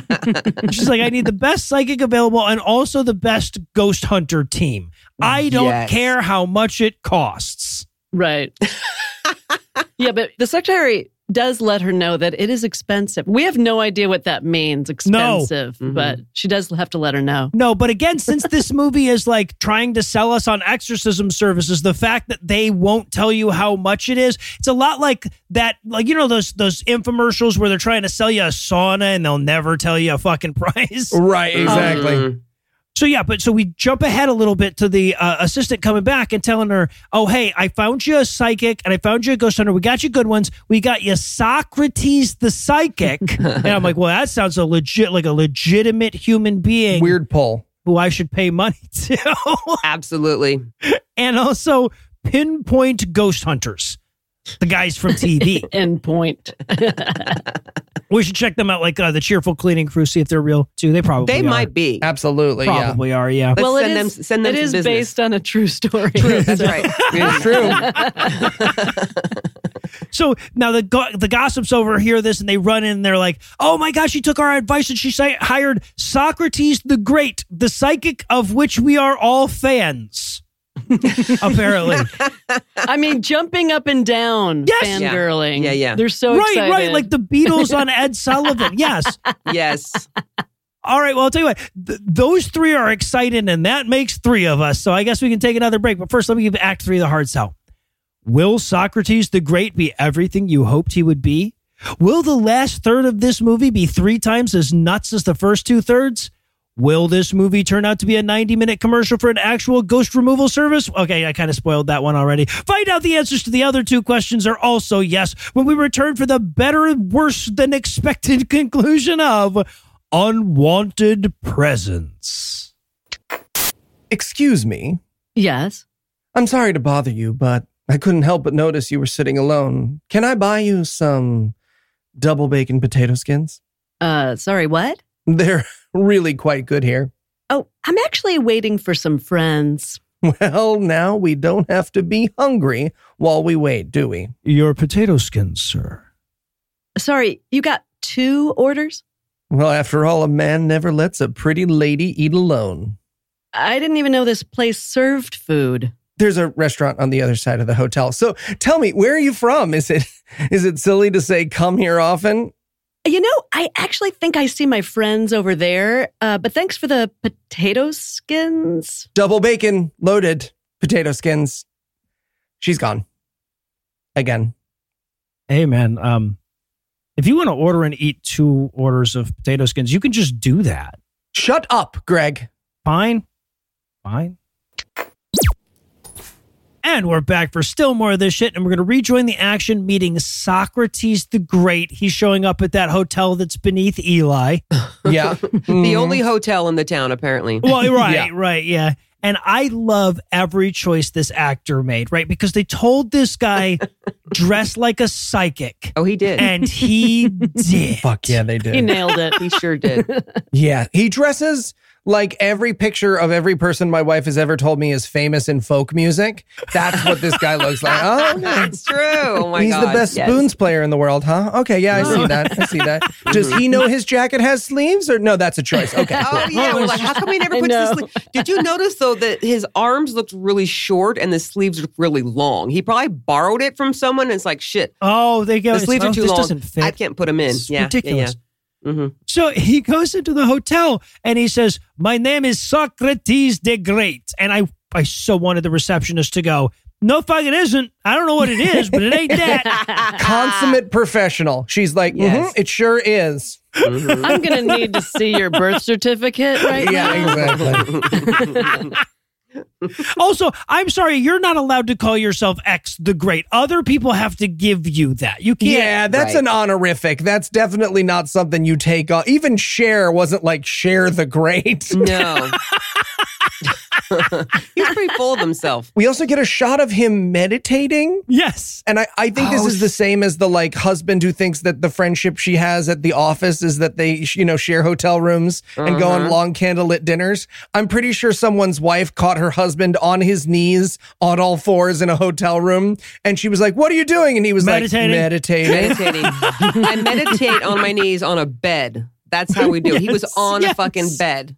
Yep. And didn't he have like his sidekick with him? I bet there was some exchange from time to time. Yes, his assistant was with him. Yes. There's a lot of gay going on in this movie. A lot of gay. Like this entire movie feels like 2 gay couples trying to fool like some respective spouses that they're just trying to make a movie, right? And they have to have a movie at the end of it. Yeah.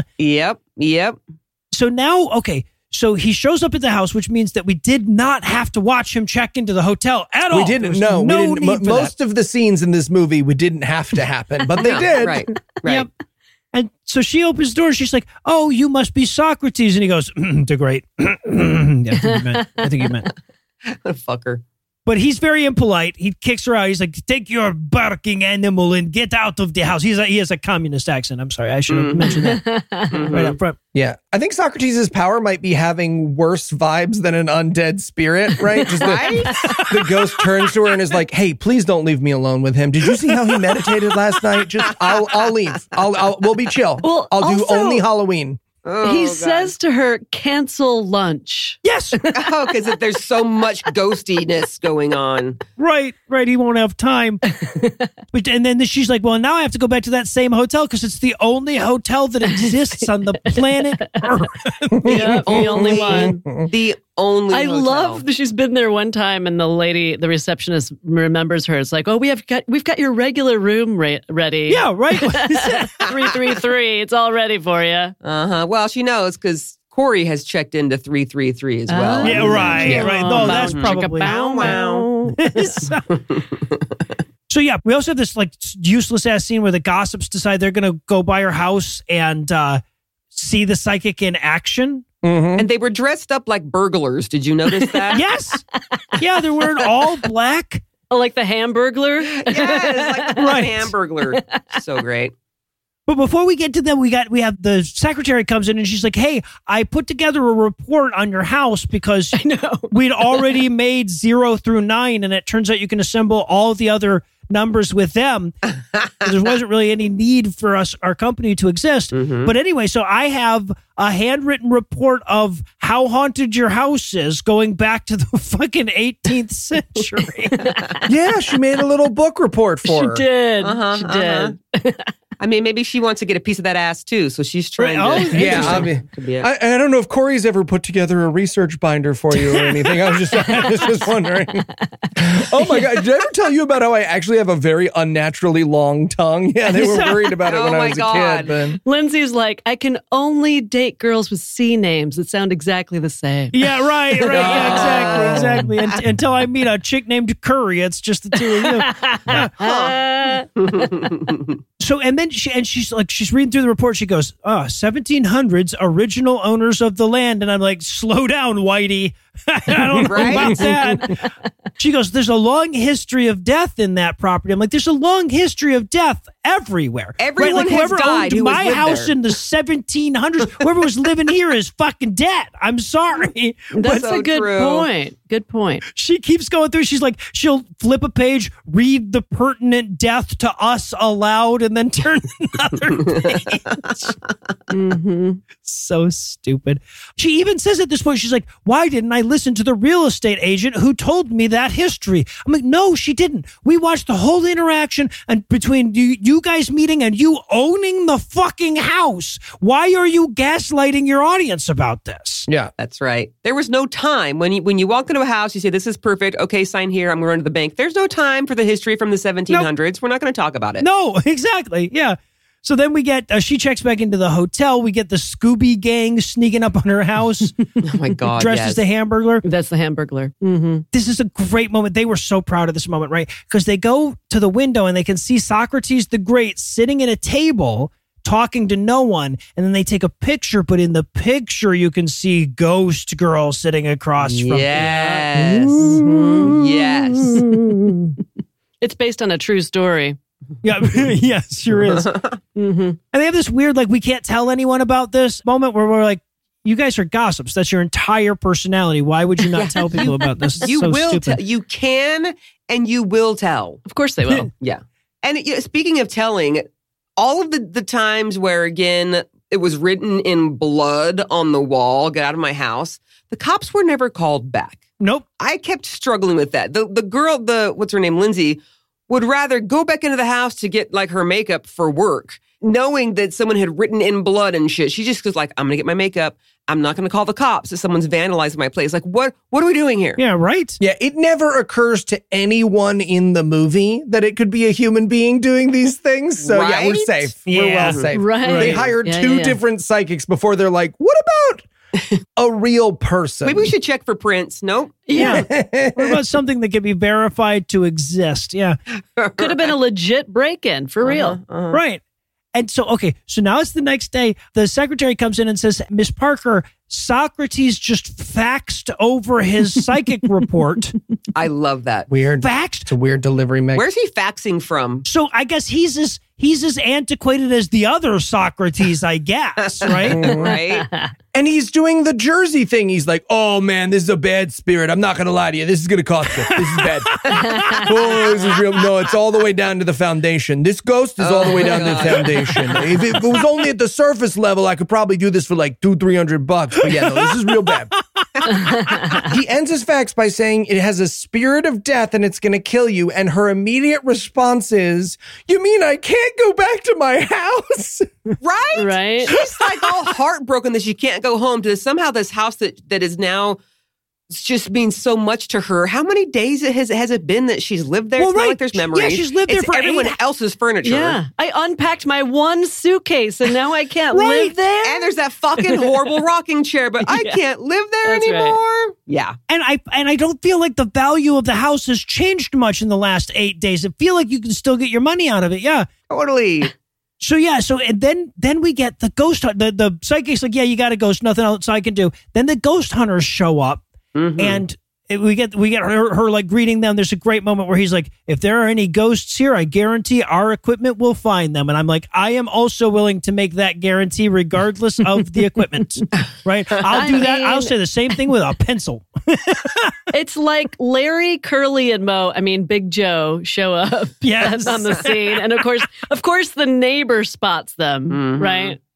There's more leaves to rake, so she That's sees right. it. Well, and she's like, well, how long will this take? And he's like, 3 to 4 days. And I'm like, oh my God, they take so much fucking money from people. 3 to 4 days. We're at a $1,200 a day rate. Yes. Yeah, if podcasting doesn't work out, we just got to start undercutting psychics and ghost hunters. I'll come and do some nothing for $300. $300 and all the pizza I can eat. Yeah. Done in 24 hours. Just bring in some fancy looking Doc Matrix printer and you're an good. old like VCR. Ready to go, yeah. On a stick. Yeah. Well, and also they kick her out too, right? They're like, and also you can't be in the house for the next 3 to 4 days and it takes longer than that, by the way. They end up going over ultimately. Yeah, I think they were there for 5. Yeah. And this is the first time I wrote in my note, this movie primes its audience for charlatans so much that I feel like a psychic and ghost hunter produced it. Spoilers. Yep. So we watched the ghost hunters ghost hunt for a while, which is nothing. No. Again, this is what like one fraud thinks another different fraud does, right? Yeah. What? But then I got wondering, like, what do, because there are no ghost hunter shut-eyes, right? You don't buy an old metal detector if you think you're doing a real thing, right? So once they get in the house, do they like, is it sushi go? Is it board games? Right, Like, what do they actually do? That was the question that came up. Yeah, right. So yeah, and they go to they're like, oh, R2D2 goes off or whatever, right? They get some beeps, and they're like, oh, we got to go to the master bedroom. That's where we're getting all the readings. One guy says the temperature just dropped by 50 degrees. What the fuck? How does that even happen? That's no. Right. And then the other guy, he's got this like, I don't know, ghost detector nonsense device or whatever. Sure. And they can't think of any way to say that, oh, that's off the charts, whatever that reading is. So they have it just catch on fire. Yeah, it just blows up. It just it's explodes. so ghostful. The room is so ghostful. His ghost detector catches on. Overwhelms it, right? Which is, by the way, now it's very important that I recommend the only ghost hunter show you should ever watch. It's 2011's Canadian television show Paranormal Home Inspectors, where they teamed up a home inspector with a psychic, and people are like, my house gets cold, and he's like, you put stuff in front of the vents. And they did 7 episodes, and it's the greatest thing that has ever fucking happened. Hell yeah. Awesome. All right. So back at work, Carrie, the secretary, has more ghost paperwork for Lindsay. This time the report from the ghost hunters. Right. Mm-hmm. Yeah, but these guys are advanced. They emailed theirs over. Right. They did. They're cutting edge. Very much of this century. Well, Socrates is like 80. Come on, give the guy a break. Yeah, no, that's fair. That's fair. Right. The fact that he was using fax instead of carrier pigeon actually is an advance. Yeah. Now I'm picturing Socrates with a large print phone like my mom, just being like, tell me how to send an email with this ghost report. And the ghost hunter report is like, yes, there's a ghost living in your house, mostly in your bedroom. We were there for 5 days. Here's your bill. And I'm like, that's not ghost hunting, right? Like when you go out deer hunting, you don't come back and go, yep, there were deer, right? Exactly. Well, it depends on what kind of hunter you are. Some might, Well, yeah, I think good or bad. But depends on how right, good your aim is, right? Yeah. Did Lindsay really need to pay these people to have them say, yep, there's a ghost? I mean, they didn't see anything that no one else saw. It's writing, get out of my house in blood. Thank you. What else was, yeah, thank you. And then she turns to Carrie and she goes, cancel all my appointments. I'm buying a gun and going back to the house. Did she learn nothing from the baseball bat incident? It doesn't work. It's a ball bat. Whatever. Okay. But this is base shit you're talking about here. So, yeah, what is her plan? I want to know her plan. She's going to go home and shoot that. The the fucking ghost already got shot. That's what started this whole thing. Good point. She's not afraid of a gun. You can't scare a dead ghost. Right, You can't scare a ghost who died by it. Fuck it. Cut all of that shit. You know what I'm saying? No, leave it in. Noah, you keep every second of it. God damn Every it. second. Go ahead. And then just a reminder of how useless everything in this fucking movie is. Carrie, the secretary, she goes, Jeff, Lindsay's gone to buy a gun. Who the fuck is Jeff? Right? I assume that's her husband. Why are we calling Jeff about that? No fucking clue. It's not her husband. Oh, no, it might be her husband. Her husband's dead. Okay, Carrie's husband. Yeah. Yeah, right, obviously. Spaghetti guy. Yeah, right. So then, so she pulls up at the house, Lindsay does, ready to John Wick that fucking ghost lady. Yes. Right? That would have been hot, by the way. So hot. Oh. She brings her dog. Yeah. Right? Like, why wouldn't you be like, hey, Corey, I'm going to fight a ghost with a gun. Can you watch Isaac for the afternoon? Okay, Right? but if Isaac had had a tiny dog gun, that's my favorite television show right there. Yeah, he could have had like a proton pack, like the Ghostbusters or something, or Carry the Trap. Yeah. By the way, Ghostbuster-cappers? can we just talk for a second about how messy the ghost hunting team were? And they left Starbursts all over the dining room table. Starburst and Doritos. The scene gets distracted from itself. She goes in to shoot the ghost to death, and she's like, oh man, there's chips everywhere. And then that is how the scene resolves. The scene resolves with her being like, hey, you guys left chips all over my fucking house. Yeah. Can you imagine, there's a serial killer, axe murderer, rapist, everything in your house, and you're going to go in there and fuck him up with a gun that you just bought and probably don't know how to use, and you walk in, you're not scared. You're just like, fucking A, the kitchen was not like this when I left. Oh, I just thinking I'm never going to get all these crumbs out of the carpet now. Yes, it's so, and okay, so I'll admit, I forgot about the ghost hunters at this point, and I was thinking that it was supposed to be that the ghost just had a fucking Me too. party. Rager. Yeah, Me well, not too. really a rager because it's Doritos and Starburst, right? Like you've never been to a really good party and said, "Wow, look at all the Starburst." I know, so random. Was that product placement? Did they have some sort of arrangement with, Frito-Lay and the Oh, Starburst? yeah, Did it I'm sure actually show Frito-Lay the was name? intimately involved in this film. Yeah. So it's so funny because they don't have the rights to any musician or TV show, but they'll show Starburst. Yeah. But then, just when you're thinking there's no way this movie can still justify its inclusion in GAM, Carrie prays to Jesus that Lindsay won't shoot the ghost and will get a good night's sleep tonight. That Fuck yeah. got our attention. That's what so you hard. call a turning point. That's a turning point. That's a classic movie turning point. So Hell yeah. Isn't it, though? Calling the power of Jesus. Yeah, and let's think about this for a hot minute. So she is asking Jesus to make it so that Lindsay doesn't shoot the ghost and that Lindsay can sleep well. If you think that you have that kind of faith in quotations, because I hate that word, why don't you ask Jesus to make the ghost leave? There you go. Yeah, it's weird that she warms up with a kind of lame prayer. Also, I can't believe she gives a shit. How many Christians in this country own firearms? Right? Yeah, why is she afraid? Why does she care? That's true. Yeah, at least she got one from this century.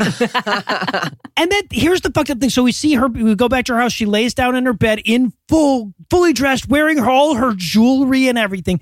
She lays down in bed. And then we cut to the next morning. She's at the office and she's yawning, which means that Jesus didn't come through. Oh, fucking Jesus, you're right. She didn't get a good night's sleep.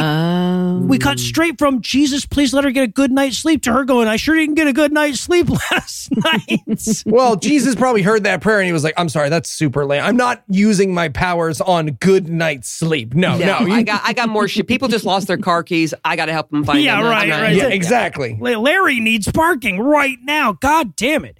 So we also get this moment where like Carrie tells her, she's like, hey, I called Pinpoint Ghost Hunters about all of the Starburst and Doritos. They said that they put all their trash away. So it must have actually been that the ghost took all of the thrown away Starbursts and Doritos out of the trash and littered them around the room. Mm-hmm. If my wife is listening, that's also what happened in my office and study. The ghost also threw all my shit around. But then there's this great bullshit. We're going to get the bullshit turn, right? This movie is about to get so much more full of shit. Carrie sits down and she goes, I love this line so much. She goes, look, I know there are rules about talking about religion at the workplace, and I could lose my job for saying this, but I'm like, oh, give me some, persecute me, baby, persecute me. Fuck yeah. But she says, but there's this program that I like on TV. Remember? Brought it back. It all makes sense now. Yep. There's this program that I like on TV about a ministry in Florida who spiritually cleanse houses. Fuck yeah, they do. In real life. Here are their real names. They are doctors. They are Paul and Claire Hollis. And yes, Claire Hollis wrote, produced, and casted this film. You mean she wrote, produced, and casted this commercial for her company? Yes, this advertisement for her ministries. Yeah. Who are you going to call? Spiritual house cleaners. Claire Hollis. Yeah, right. Jesus fucking Christ. Yeah, wow. I'm not going to name, you know what? I'm not even going to name their ministry. Fuck their ministry. I'm not even going to say, okay, it's Living Free Ministries. I'm only telling you that because you have to look this up. Listeners, this is fucking funny shit. So it's sad and scary, but it's pure entertainment value. Yep. Yeah. So, okay. So we cut back to the house. Carrie is now showing up at Lindsay's house with the heroes of the film. There are 13 minutes left in this movie, right? But they're going to show up with the heroes. This is when the Rascal Flatts guy pops in? Yes. Okay. Gotcha. Yes. Yeah, so they show up and they're like, so your house is haunted, huh? Tell me about that, the hauntedness. And she's like, yeah, so cold air will rush past me. I'll hear noises for no reason. My dog will bark at nothing. There will be blood streaming down the walls, writing evil messages. I'm like, one of these things is not like the other. Oh, God. She could have just said blood on the walls and that'd have been great. Like that would have been making it more urgent. You didn't need to go through all the shit that is not the blood on the walls. Well, except that in this advertisement, they want the viewer to go, wow, my house has 3 of those 4 things. Oh, my dog barks. My blind and deaf dog barks at nothing. Right, Maybe I need to call these guys. My 16-year-old dog. Yeah, right. I wish they'd turn to the camera all earnest and say, has this happened to you? Yeah, right, yes. There must be a better way. Yeah. But yeah, but my notes get really dark at this point. I'm like, my notes here are like, wow, these people need to fuck off the edge of a building right here. Because like 90% of their business model is taking advantage of mentally ill people. And the other 10% is taking advantage of lonely people. Absolutely. Right? Yeah. And this is fucking disgusting. Yeah. But we watched their con. We watched it all the way through. We watched the Rascal Flatts guy walk around, yelling at the ghost to get the fuck out of there in the name of Jesus. Right? I call this guy, by the way, Roast Beefer Sutherland in my notes, in case anyone's wondering. Roast Beefer Sutherland. I like it. That's awesome. I like it. Hey, Heath, you can take another week off. It's okay. I love when the spiritual house cleaners are like, you must be so frightened. And to me, I was like, well, not as frightening as you're acting. Yes. Right?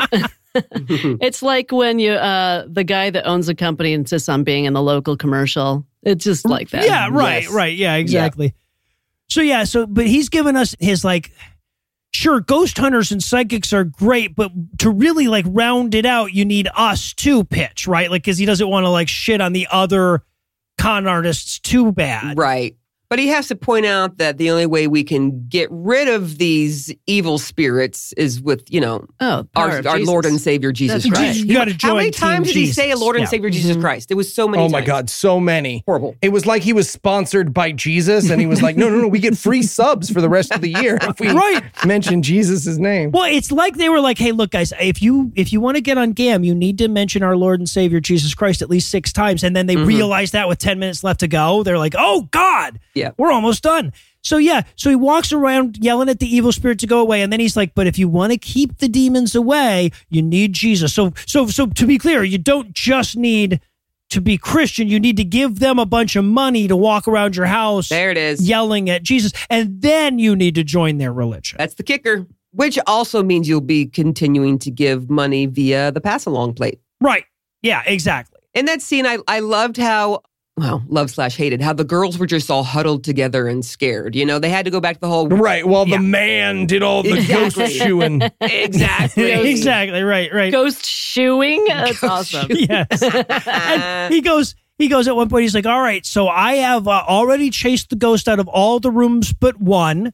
He's like, but what that means is that the finale of the movie is going to take place now. And they're like, oh, it's nice of you to warn us. So, and this is the part where the ghost actually appears. He's like, ghost, get out in the name of Jesus. The ghost appears and says, I will kill you. And he goes, no, you won't. And the ghost is like, damn it, I didn't think of you saying that. Fuck. And it disappears. Oh, you know what? I feel like I just want to watch the last 8 minutes of the movie over and over for that. Just to see the little bits that you missed the first time because you're like, this is so fucking stupid. Just to see it. But I do remember that the power scene between the exorcist man and the ghost was like, God damn it. You know, because Jesus got rid of her. It was the power of Jesus. Right. No, exactly. He's like, no, you don't need me. You just need the power of Jesus. To be clear, you need me first. But then after that, you just for the ongoing payments of just. Yeah, right. And also, we should point out that this guy, he keeps like pausing randomly as though he memorized his lines in 11-word chunks and can only deliver them that way. Yes, we were talking about that. Mary and I, it's like, is he just making this up as he goes? Is he like, what is he doing? And he kept fumbling through shit. He was stuttering. He was starting over.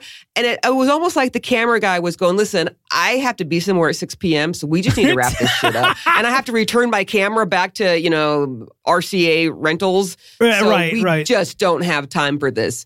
It really was. It was like he had actually said all these words in real life when he was, pulling the wool over people's eyes, and then he was doing it again here for the movie, and he just sucked at it. It was. He's just so said bad. It so many times. And honestly, it felt a lot like the guy with the cue cards wasn't moving fast enough, right?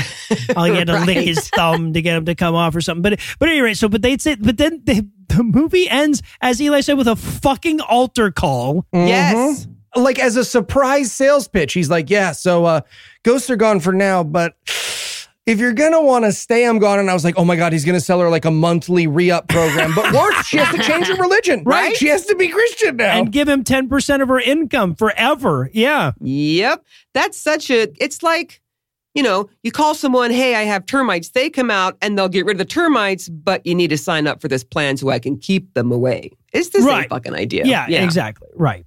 Well, that was a really quick conversion on her part, though, I thought. Wasn't it? Well, they were wrapping everything up in the last 8 minutes, There was there was no speaking about religion until Homegirl was like, well, I can't talk about this because I could get fired, but blah, blah, blah. Yeah.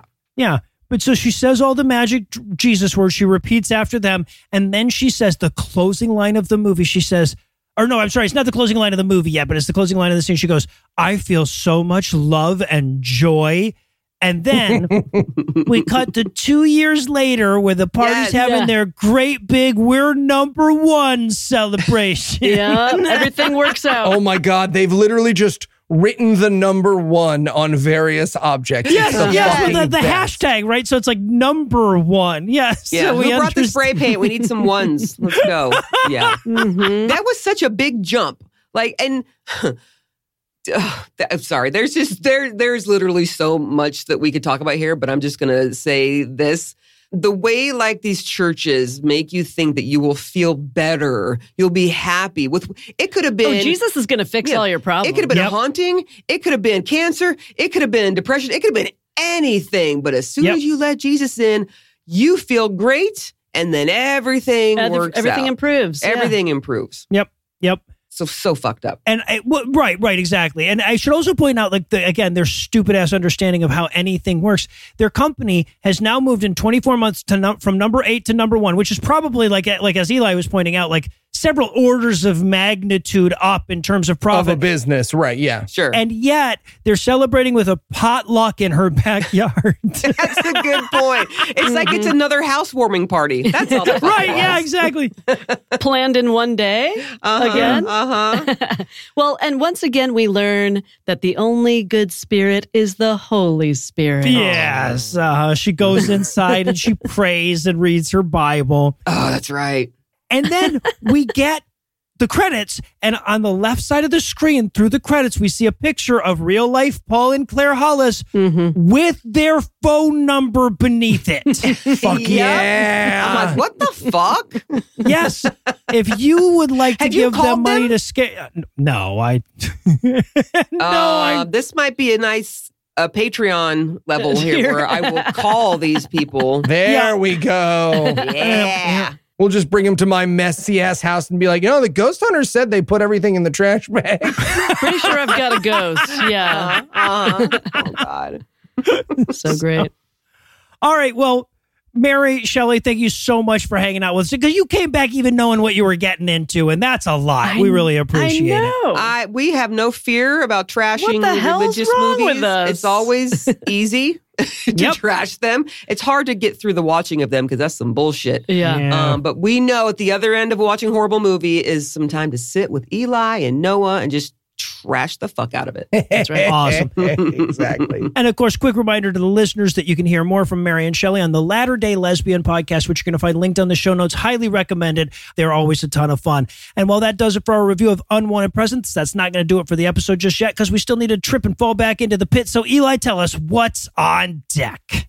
Well, Noah, we're headed back to the theaters because sometimes an Exorcist sequel looks so bad, you're going to need popcorn to withstand it. So we'll be watching what I believe is Exorcist 4 Believer. Oh, damn it. All right. So with another theatrical trip to look forward to, we're going to bring episode 425 to a merciful close. Once again, a huge thanks to Mary and Shelley for suffering alongside us, and a perhaps even huger thanks to all the Patreon donors that help make the show go. If you'd like to count yourself among their ranks, you can make a per episode donation at patreon.com/godawful, and thereby earn early access to an ad-free version of every episode. You can also help us a ton by leaving us a 5-star review and by sharing the show on all your various social media platforms. And if you enjoyed this show, be sure to check out our sibling shows, The Scathing Atheist, Citation Needed, D&D Minus, and The Skeptic Card, available wherever podcasts live.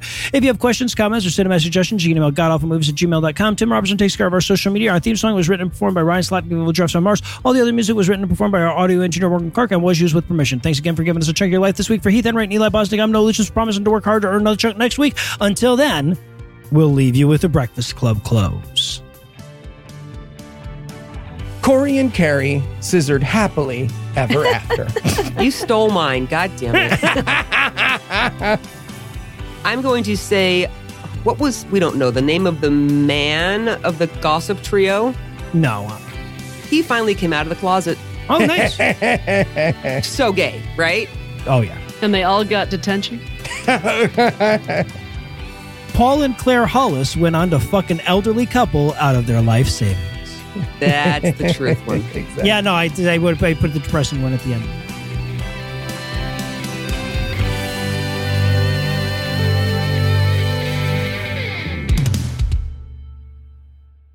La Llorona? Yeah. Okay. What's my motivation? You're a ghost lady. Oh. Ooh. There you go. Perfect. Yes, Nailed exactly. it. Got it in one. Nice. The preceding podcast was a production of Puzzle and a Thunderstorm, LLC, copyright 2023, all rights reserved.